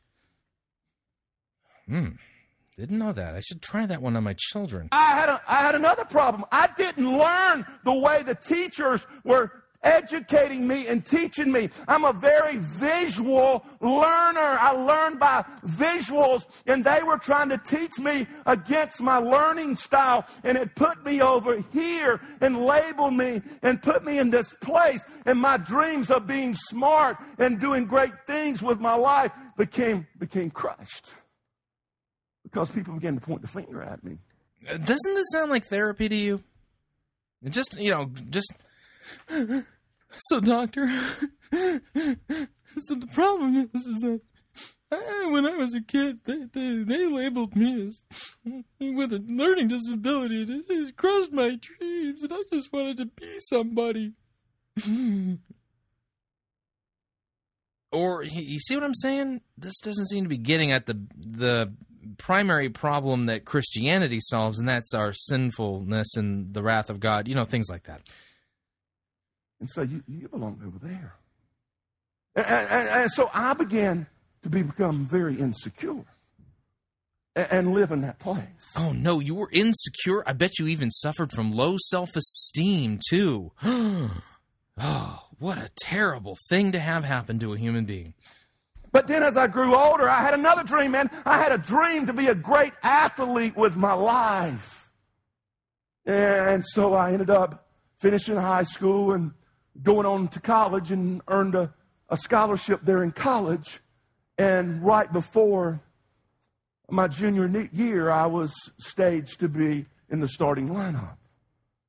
But one spring practice, I made a choice. I made a bad choice, a bad decision, and my dreams were crushed from being that great athlete at that particular decision. Because I was in the locker room one day, and one of my friends said, "Here, take this. It'll make you play better." And so I did that. And I went out on that field, and I didn't really feel because it numbed me, and it kind of speeded up who I really was. And I ended up that day doing something, blowing out my knee in that particular practice, which I rehabbed later, but I was never the same person or the same athlete after that particular injury. He's just a victim. Wow. If anybody should be allowed into heaven because he was a good person who was just victimized, it would be this guy. Well, I didn't really mean to do that. But I made a bad decision, and my dream was crushed. I was dropped. And that athletic career suddenly faded and ended because I became very insecure about who I was as an athlete, and I always played with the protection of what? Trying to guard that injury. I didn't play with reckless abandonment. That's what they used to teach us in football. I played with a guard up, and I was never the same person as an athlete. Oh, I had a dream, man. I had a dream of having a great marriage. You know what? I got married. I got married right in college. And 4 years later, that person that said, "I do," walked out on me and said, "I don't," and dropped me like a rock. Has this guy done anything wrong in his life, or is he just the consummate victim? Just wondering. And left me abandoned. I had a dream, man. I was going to have a great marriage and a great family, but now I'm left in a lonely, lonely place because the person that I had committed my life to walked out on me and left me where I was. I had a dream. You got a dream? It happens to all of us. I had a dream to be financially independent. Oh, but I made some bad decisions because I made a lot of money. And I spent money like it grew on trees. And my mama told me it didn't grow on trees. But I thought it did.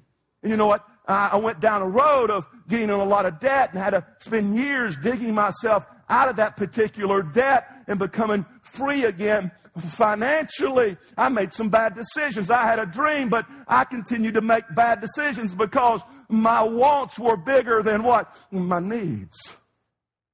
Oh, I mean, I had a dream, man. I had a generous heart, and I gave some money to somebody. A pretty good bit of money. Never signed a paper to say, hey, I'm going to loan you this money. You know what? They destroyed my financial dream. They never paid me back. I mean, I meant good, and they meant evil. You know what? It just kind of is where it was. I had a dream, but I was dropped. I had a dream for friendships in my life. You had any dreams for friendships? I made some bad decisions. And some people are no longer my friends today because of the way I treated them. Oh, and I'm no longer some people's friend today because of the way they treated me. It just ended the relationships, man. It's just the way life works. I went from hero to zero in the matter of minutes in a lot of areas of my life. And just like Mephibosheth. And here's the deal. Oh, I see. Yeah, because, you know, Mephibosheth. Yeah, because Mephibosheth, you know, he was a kid. You know, they dropped him. He became a cripple. It wasn't his fault. He's a victim. Because you want to know what Mephibosheth's name really means, and you may want to get your paper and pen out and write this down. The word Mephibosheth means the shameful one. That's what his name literally means in Scripture, the shameful one. The one that was a hero and went to zero. The one that was ashamed of his life, and he wore a coat around like this that I destroyed a few Easters ago. All right, he just put on a tattered coat of some sort that looks like it's being held together by duct tape and had to paint it on, just so you know, there's a visual here in the sermon that you can't see because it's radio. So we continue.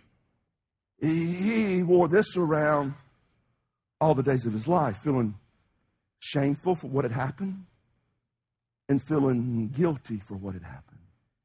Again, you know, this doesn't translate really well into sinfulness because, again, Mephibosheth is a victim of something. He was only a 5-year-old kid when they dropped him.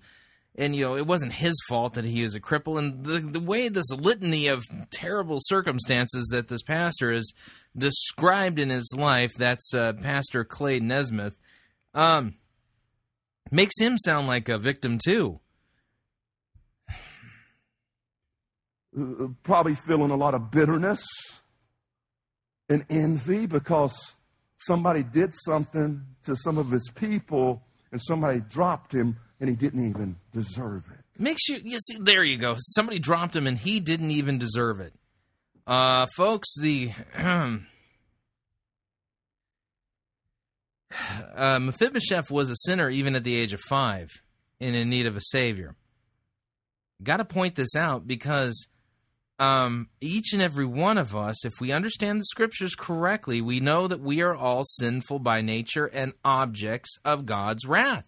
We are by nature children of the devil. We deserve all kinds of judgment from God.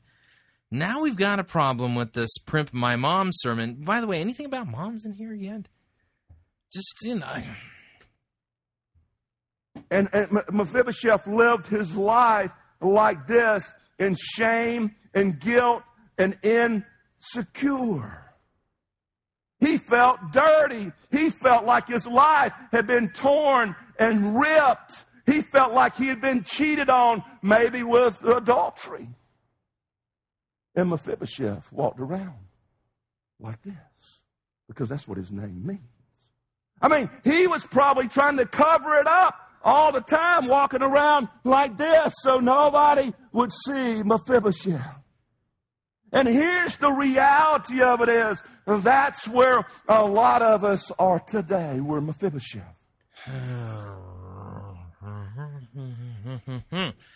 Okay, now here's the problem. The whole setup for this thing is wrong, though. It's a misdiagnosis of the problem. He's describing basically the gospel to victims instead of perps.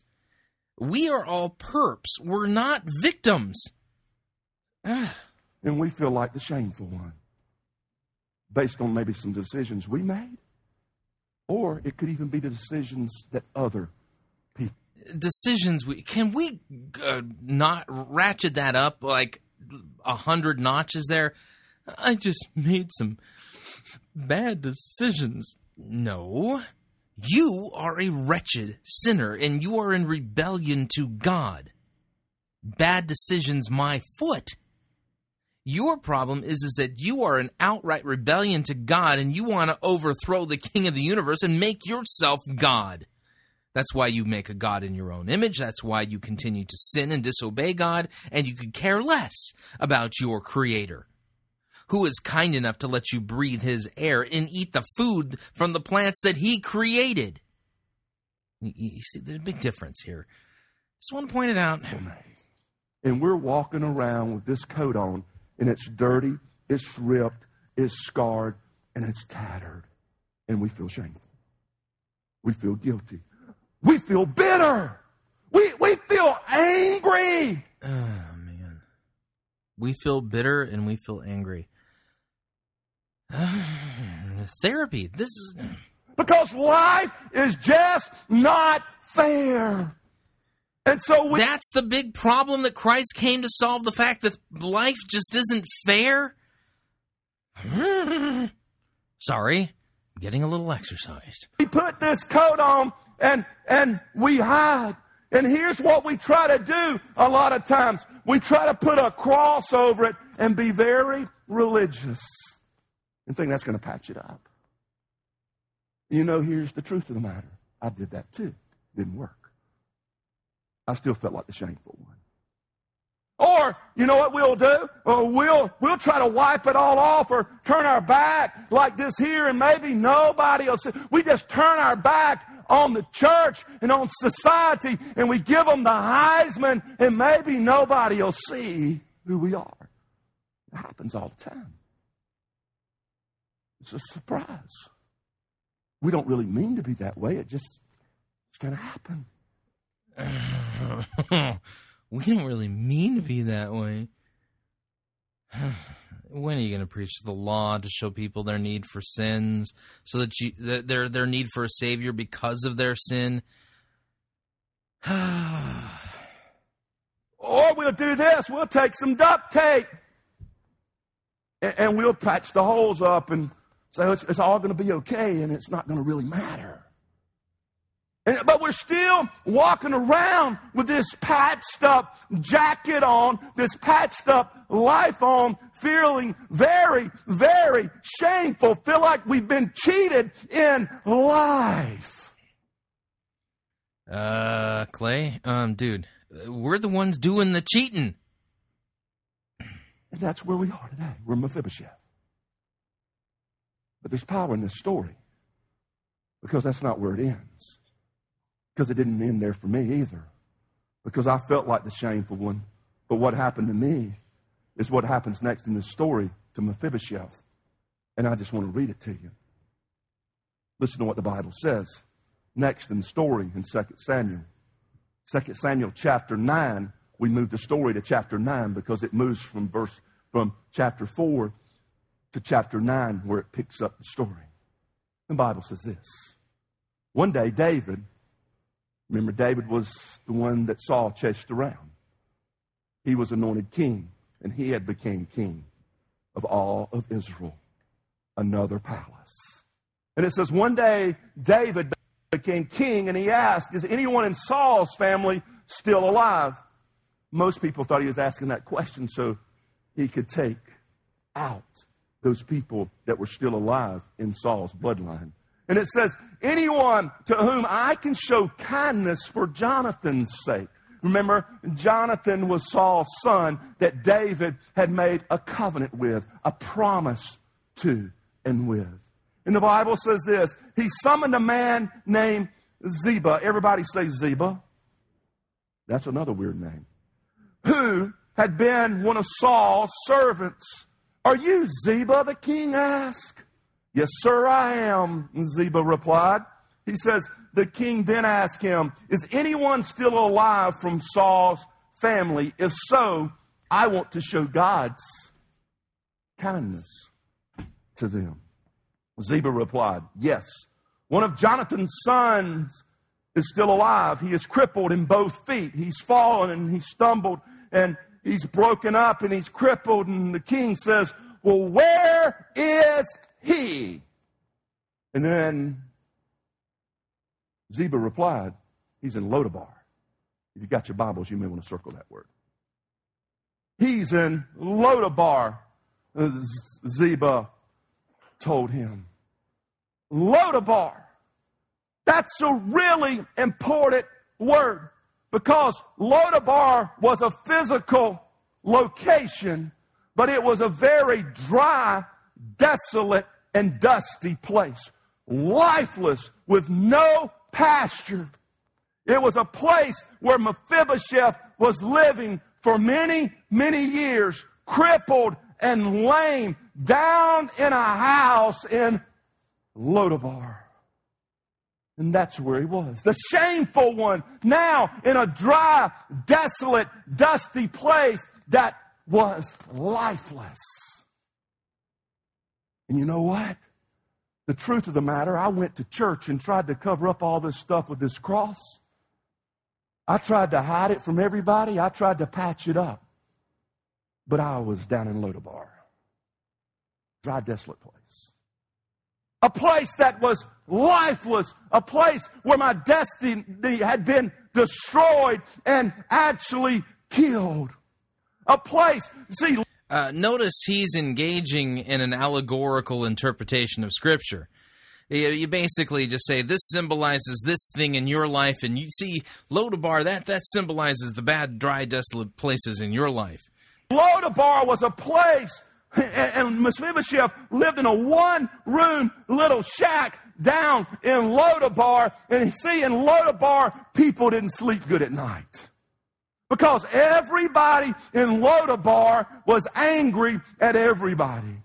There were thieves there. Nobody trusted anybody in Lodabar. The dogs would bark all night long in Lodabar and keep everybody up because the thieves were stealing everything from everybody else.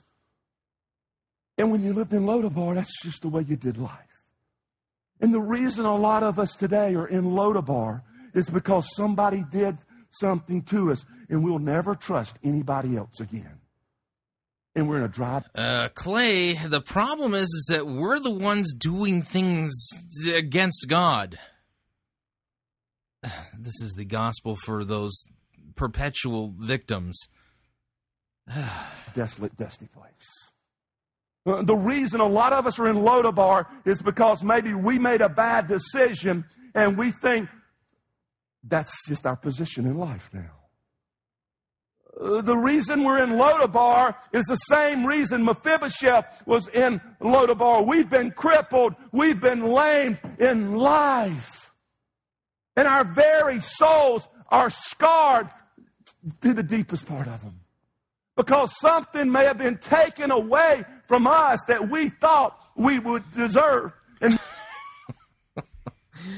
the gospel for the selfish,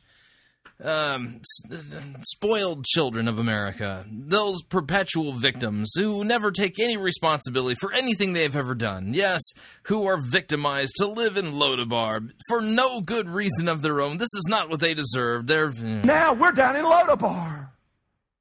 And we're just kind of coasting down Lodabar and think life is ended and this is where it is. I'm in financial ruins. I'm in relational ruins. I'm in my popularity. It's gone. And none of it had anything to do with anything that you've done except for you've been victimized and you may have made potentially, somehow, maybe one or two bad decisions along the way. Dreams are dead, and I'm down in Lodabar. And when you're in Lodabar, you start feeling very, very lonely, just like the people in Lodabar did. you start feeling sorry for yourself a lot. Yeah, you suffer from low self-esteem. And when you start doing that and you become inward focused, what happens is you start hating everybody else. And you start destroying the relationships around you. Oh, no, self-sabotaging behavior. Oh, the blight on humanity. And everybody's out to get you down in Lodabar. You're very bitter inside when you're in Lodabar. You don't trust anybody. You're very insecure down in Lodabar. Nothing has value down in Lodabar. Oh, I lived in Lodabar. Have you? Because I was the shameful one. The one feeling guilt. The one that was angry. The one that was saying life is not fair. And I lived in Lodabar for a lot of years. I didn't really want to be around people. Actually, I stayed in a dark living room for a long time. Isn't this just sad? I mean, he's been victimized. Yeah, the problem is that the Christian faith has nothing to offer to victims. I'm serious. The solution that the gospel offers is only to perps. Only to those who are sinners. And see their sin and understand that they're the ones culpable and have earned God's wrath and judgment for their wretchedness, their rebellion, and their outright defiance and sin against God. I didn't want people to talk to me because I didn't trust them. I didn't want to expose myself to anybody because people were out to get me. And I'm telling you, that's where a lot of people live today. They live in Lodabar. They live in a place that's dry and desolate and dusty and very, very lifeless. And they think life has no potential. And they feel like that was the surprise of their lifetime. So Jesus comes to bring potential back to life for those who've had their life potential stolen from them. Because you remember, Mephibosheth went from hero to zero. But now he's getting ready to go from where? Zero to hero. Because, see, the King David, he says something next in the passage that's absolutely incredible. And if I've lost you up to this point, wake up, because this could be the surprise of a lifetime for you today. You may have walked in here one way, but here's the deal. You may walk out of here another today because of what's said next. No. Wow, this better be powerful. Look at the Bible, same passage. 2 Samuel chapter 9, verse 5. It says, where is Mephibosheth? Down in Lodabar. And listen to what the king said. So David what? Say that with me. Sent for him. David sent for him. In a dry and desolate, dusty, lifeless place. The shameful one. The Bible says the king sent for him. Can you imagine the knock on the door down in Lodabar? Tap, tap, tap. The king wants to see you. I've been living in Lodabar for years. What do you mean the king wants to see me? Why does the king want to see me? And here's what you need to understand today. In the story, David illustrates the King of Kings and the Lord of Lords, the captain, the CEO, the creator, the Alpha, the Omega. David represents the King Jesus. And so far, the foundation that he's built for this sermon, the problem that's going to be fixed is not the real problem that Jesus addresses. However, now Jesus is the one who, he's now basically saying that David is the Christ figure, and he's now going to bring Jesus to bear on the story, and he's the solution, the rescuer, the one who does something. Now, we represent Mephibosheth, and the king has knocked on the door and says the king has sent down to Lodabar, where you're living in this dry, desolate, lifeless, dusty place, and he wants to see you in the palace. And your reaction is probably a lot like Mephibosheth's. Look what happens next in the passage. 2 Samuel chapter 9, the second half of verse 5 through the first half of verse 7. The Bible says this. When he being Mephibosheth, came to David, what did he do? He bowed low to the ground in deep, deep respect. And David said, "Greetings, Mephibosheth." The king just called him by name. The king called him by name. Can you imagine what Mephibosheth must have been feeling? The king just called me by name. What in the world does he want with my life? And David says, Mephibosheth replied, "I am your servant. I'm not here, David, to do anything, or I don't know why you want me, but I am your servant." And he won't even look up, and he's probably trembling because he's the shameful one. And he lived down in Lodabar, and now he's in the house of royalty where the king is living. And look what David says next. And this is really important. He says what? Don't be afraid. Don't be afraid. David said to Mephibosheth, shameful one, the one who had been living down in Lodabar, don't be afraid. Don't be afraid. I know your mama invited you to church today, and you came and you were fearful because you didn't know what those people in church were going to say to you. Because maybe you're ashamed of a decision you made last night, last week, or last month. Maybe you're feeling a little bit guilty and your life is dry and desolate, and you came today and you were afraid of what might happen here because of your imagery of who the God of the universe is. But you see, in the story, when David said, "Don't be afraid," it's the same thing that the King of the universe says to you today, no matter where you live and how much you have done. He says, "Don't be afraid." And you ask the question, well, why shouldn't I be afraid? And the reason you ask that question is because you look at a God that you think has a pointed finger, that is pointing his finger at you and saying, you have screwed up your life. You have screwed up your destiny. You have messed up, and nobody wants you. Go live in Lodabar. And that's what you think of God. Okay, again, it's a mixed bag because the law isn't really being done properly here. He's not really fleshing out sin and our need for a Savior. There's, let's say, hints at it. You know, he's kind of marching around the city, if you would, rather than taking it. And he's setting God up as a gracious God, and it's going to come to the cross. Again, mixed bag. Today. But that's not what the king said. He said, "Don't be afraid." And you say, why?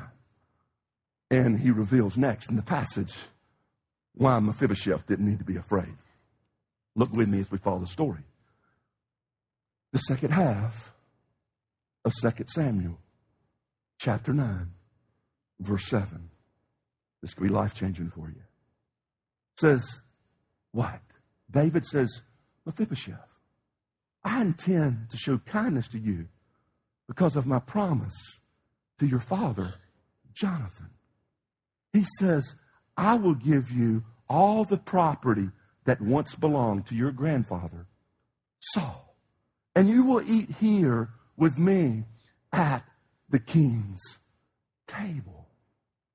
David says, I keep my promises. David says, I restore people. David says, I will give you back your destiny because you were in the bloodline. You were in line to achieve something great with your life. So I'm going to give you back. And there's this destiny talk again. All the land that your grandfather Saul had before you went down to Lodabar. And David says, I am going to secure you a place at my table, the king's table, and I'm going to make provision for you for all the days of your life. That's why you don't need to be afraid of Mephibosheth. What we need to understand today is this. David represents Jesus in the story. You and I represent Mephibosheth. This story is a real story that happened years before Jesus came on the scene. But that's the great God we serve, who can illustrate anything at any time down through history and show us that He's in the salvage business, that He's in the restoring business, that He's in the life delivering back your destiny business. Okay, now stop right there.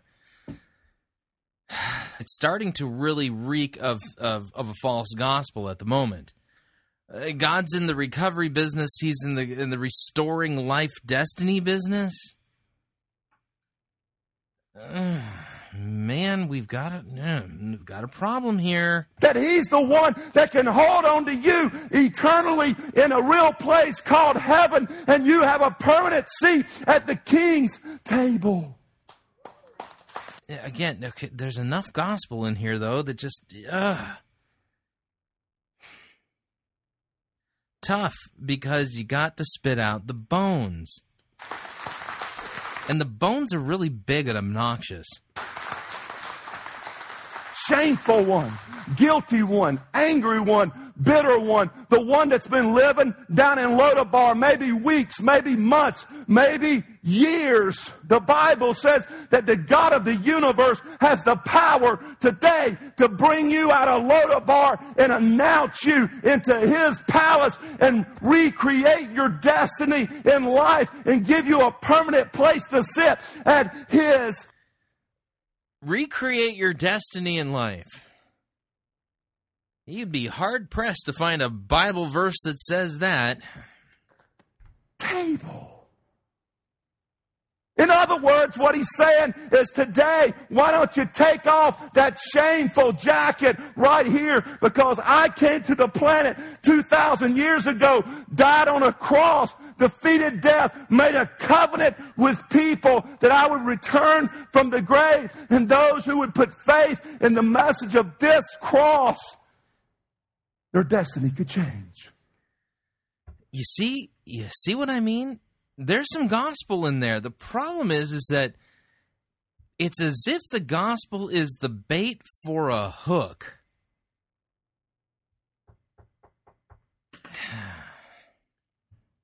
Their position in life could change. And it's not a gospel nugget. That's the thing here. The problem is wrong. The solution that he's offering is true and false. The means of achieving the solution, well, it's Christ and the cross. Dangerous, man. I tell you, sometimes the most dangerous things are not the ones that are blatantly false, but are only off by 1 or 2 degrees. I could give them back everything I originally wanted for them. I can give them a place of permanent. But what you've got to do is you've got to come to the King, and you've got to allow Him to clothe you in His righteousness. And He's saying today, would you... You've got to allow Him. Pelagian or semi-Pelagian heresy, decision theology, however, talking about the righteousness of Christ as a covering. True. Notice the mixed bag here. You pull off that shameful coat, and would you put this coat on? Would you put on the coat of honor of living in a palace? He said, you know what? Most famous verse in the whole Bible. For God so loved the world that he gave his one and only Son, that whoever believes in him should not perish down in Lodabar, but have eternal... Cue the sappy music, along with a gospel presentation. Eternal life in a real place called heaven with the King of Kings and the Lord of Lords. And if you read the verse after that, Jesus says, I didn't come to the earth with a pointed finger to point out all your shame and all your guilt. I came to the earth to restore you into a relationship with the God of the universe and to give you... Hang on a second here. John 3:16, we got to read the verses right after that. Just doing a little fact-checking here on his sermon because... what he said doesn't sound familiar to me. I do understand it says that God did not come and to send his Son into the world to condemn the world, but his paraphrase there is a little off. John 3:16, for God so loved the world that he gave his only Son, that whoever believes in him should not perish, but have eternal life. For God did not send his Son into the world to condemn the world, but in order that the world might be saved through him.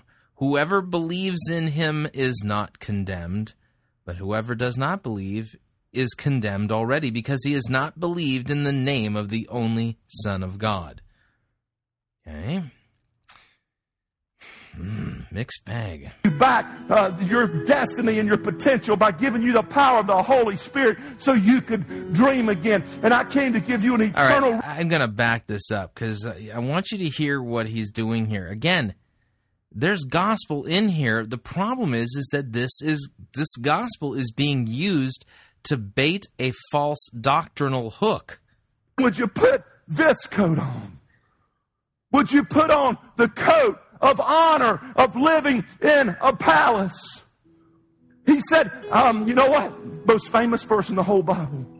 For God so loved the world that he gave his one and only Son, that whoever believes in him should not perish down in Lodabar, but have eternal life in a real place called heaven with the King of Kings and the Lord of Lords. And if you read the verse after that, Jesus says, I didn't come to the earth with a pointed finger to point out all your shame and all your guilt. I came to the earth to restore you into a relationship with the God of the universe and to give you back your destiny and your potential by giving you the power of the Holy Spirit so you could dream again. And oh, man. This is a false gospel. The elements of the true gospel, and they're there, that's the thing, and they're clear, again, are masking a false message. Christ didn't come back to restore your potential, your dreams.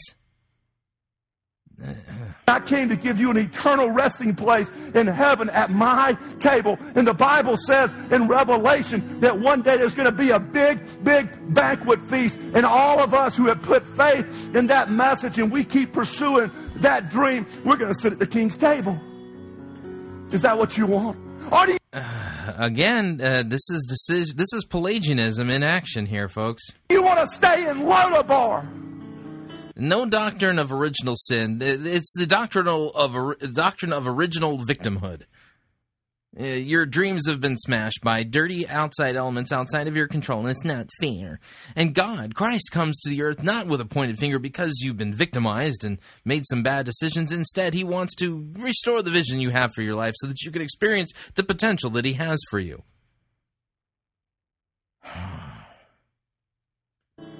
And you say, well, today I don't want to stay in Lodabar.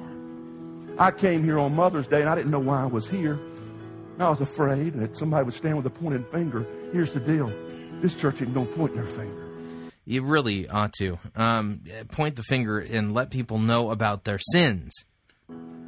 This church is... But don't stop there. Let them know about the fact that Christ died for their sins. It's repentance and the forgiveness of sins. You know, if you have a theology where you don't understand that that's a message that everybody needs to hear all the time, Christians and non-Christians alike, especially Christians, you end up messing the whole thing up. I'm going to introduce you to the message of Christ because he restores people and gives back their destiny. Oh, man. Restores people and gives them back their destiny. Folks, I've lived in Lodabar.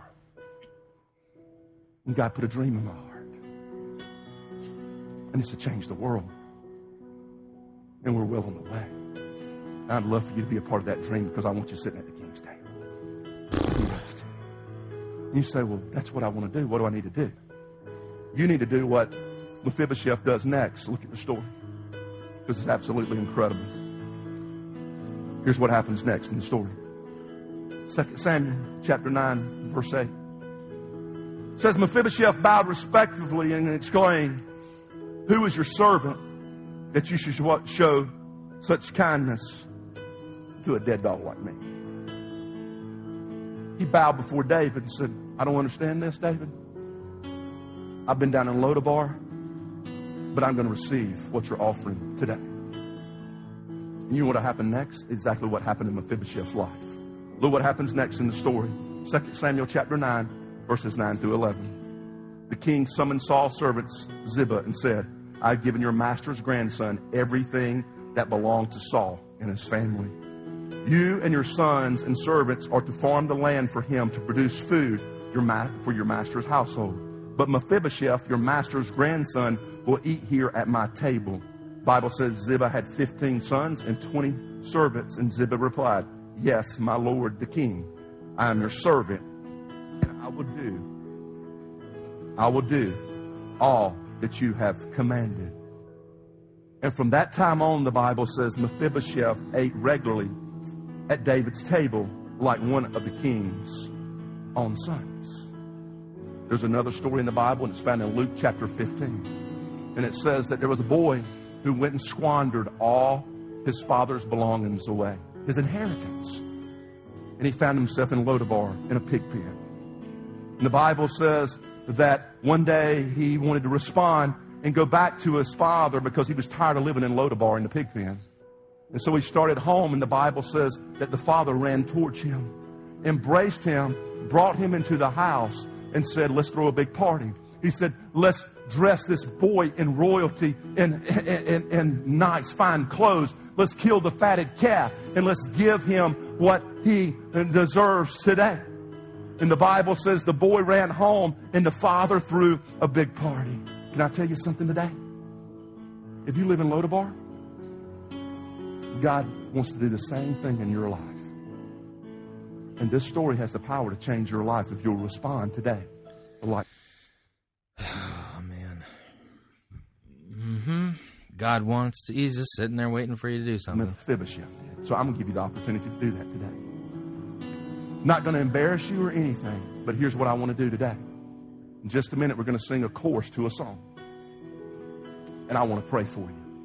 And I want you to acknowledge today you're tired of living in Lodabar, and you want the King's blessings on your life, and you're going to return to him, and you're going to enter into his palace, and you're going to allow him today to restore your soul from all that bitterness, that anger, all of that stuff that's going on in your life because of maybe choices you made or choices somebody else made. And this is not repentance of sins. These are just bad choices, you know.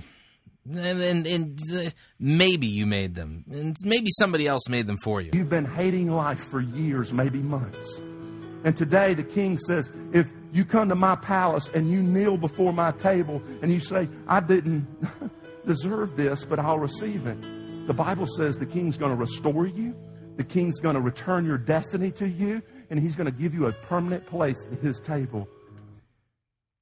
Where's that restored destiny passage there, Clay? So they're going to come out and they're going to sing the chorus to a song.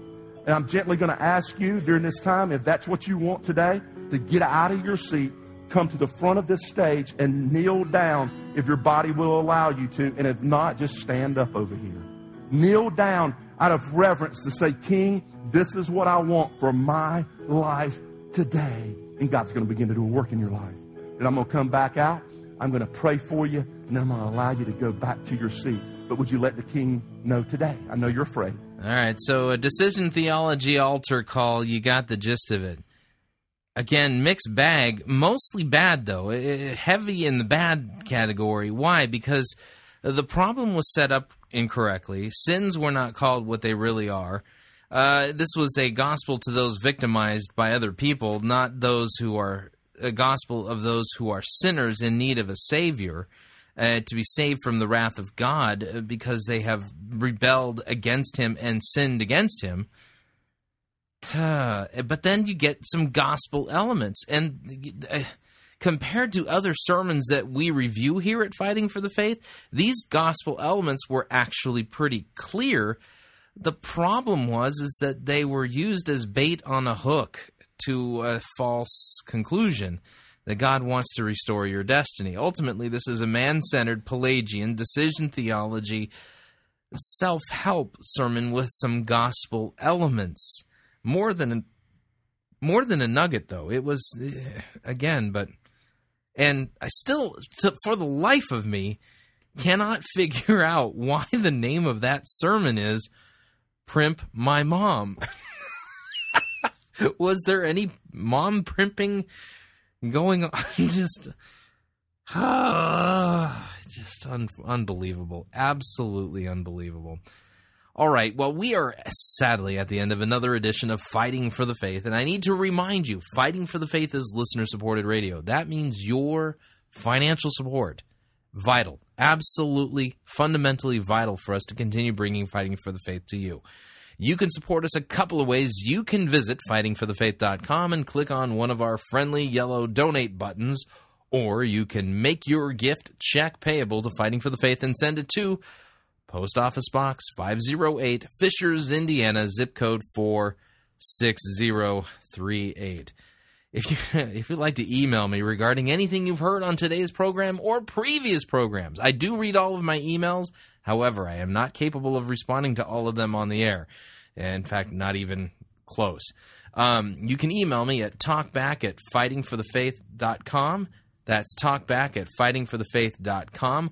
Or if you like, you can ask to be my friend on Facebook. Or you can follow me on Twitter and receive our subversive microblogging tweets. My name there is Pirate Christian. Until tomorrow, may God richly bless you in the grace and mercy won for you by Jesus Christ on the cross for your sins.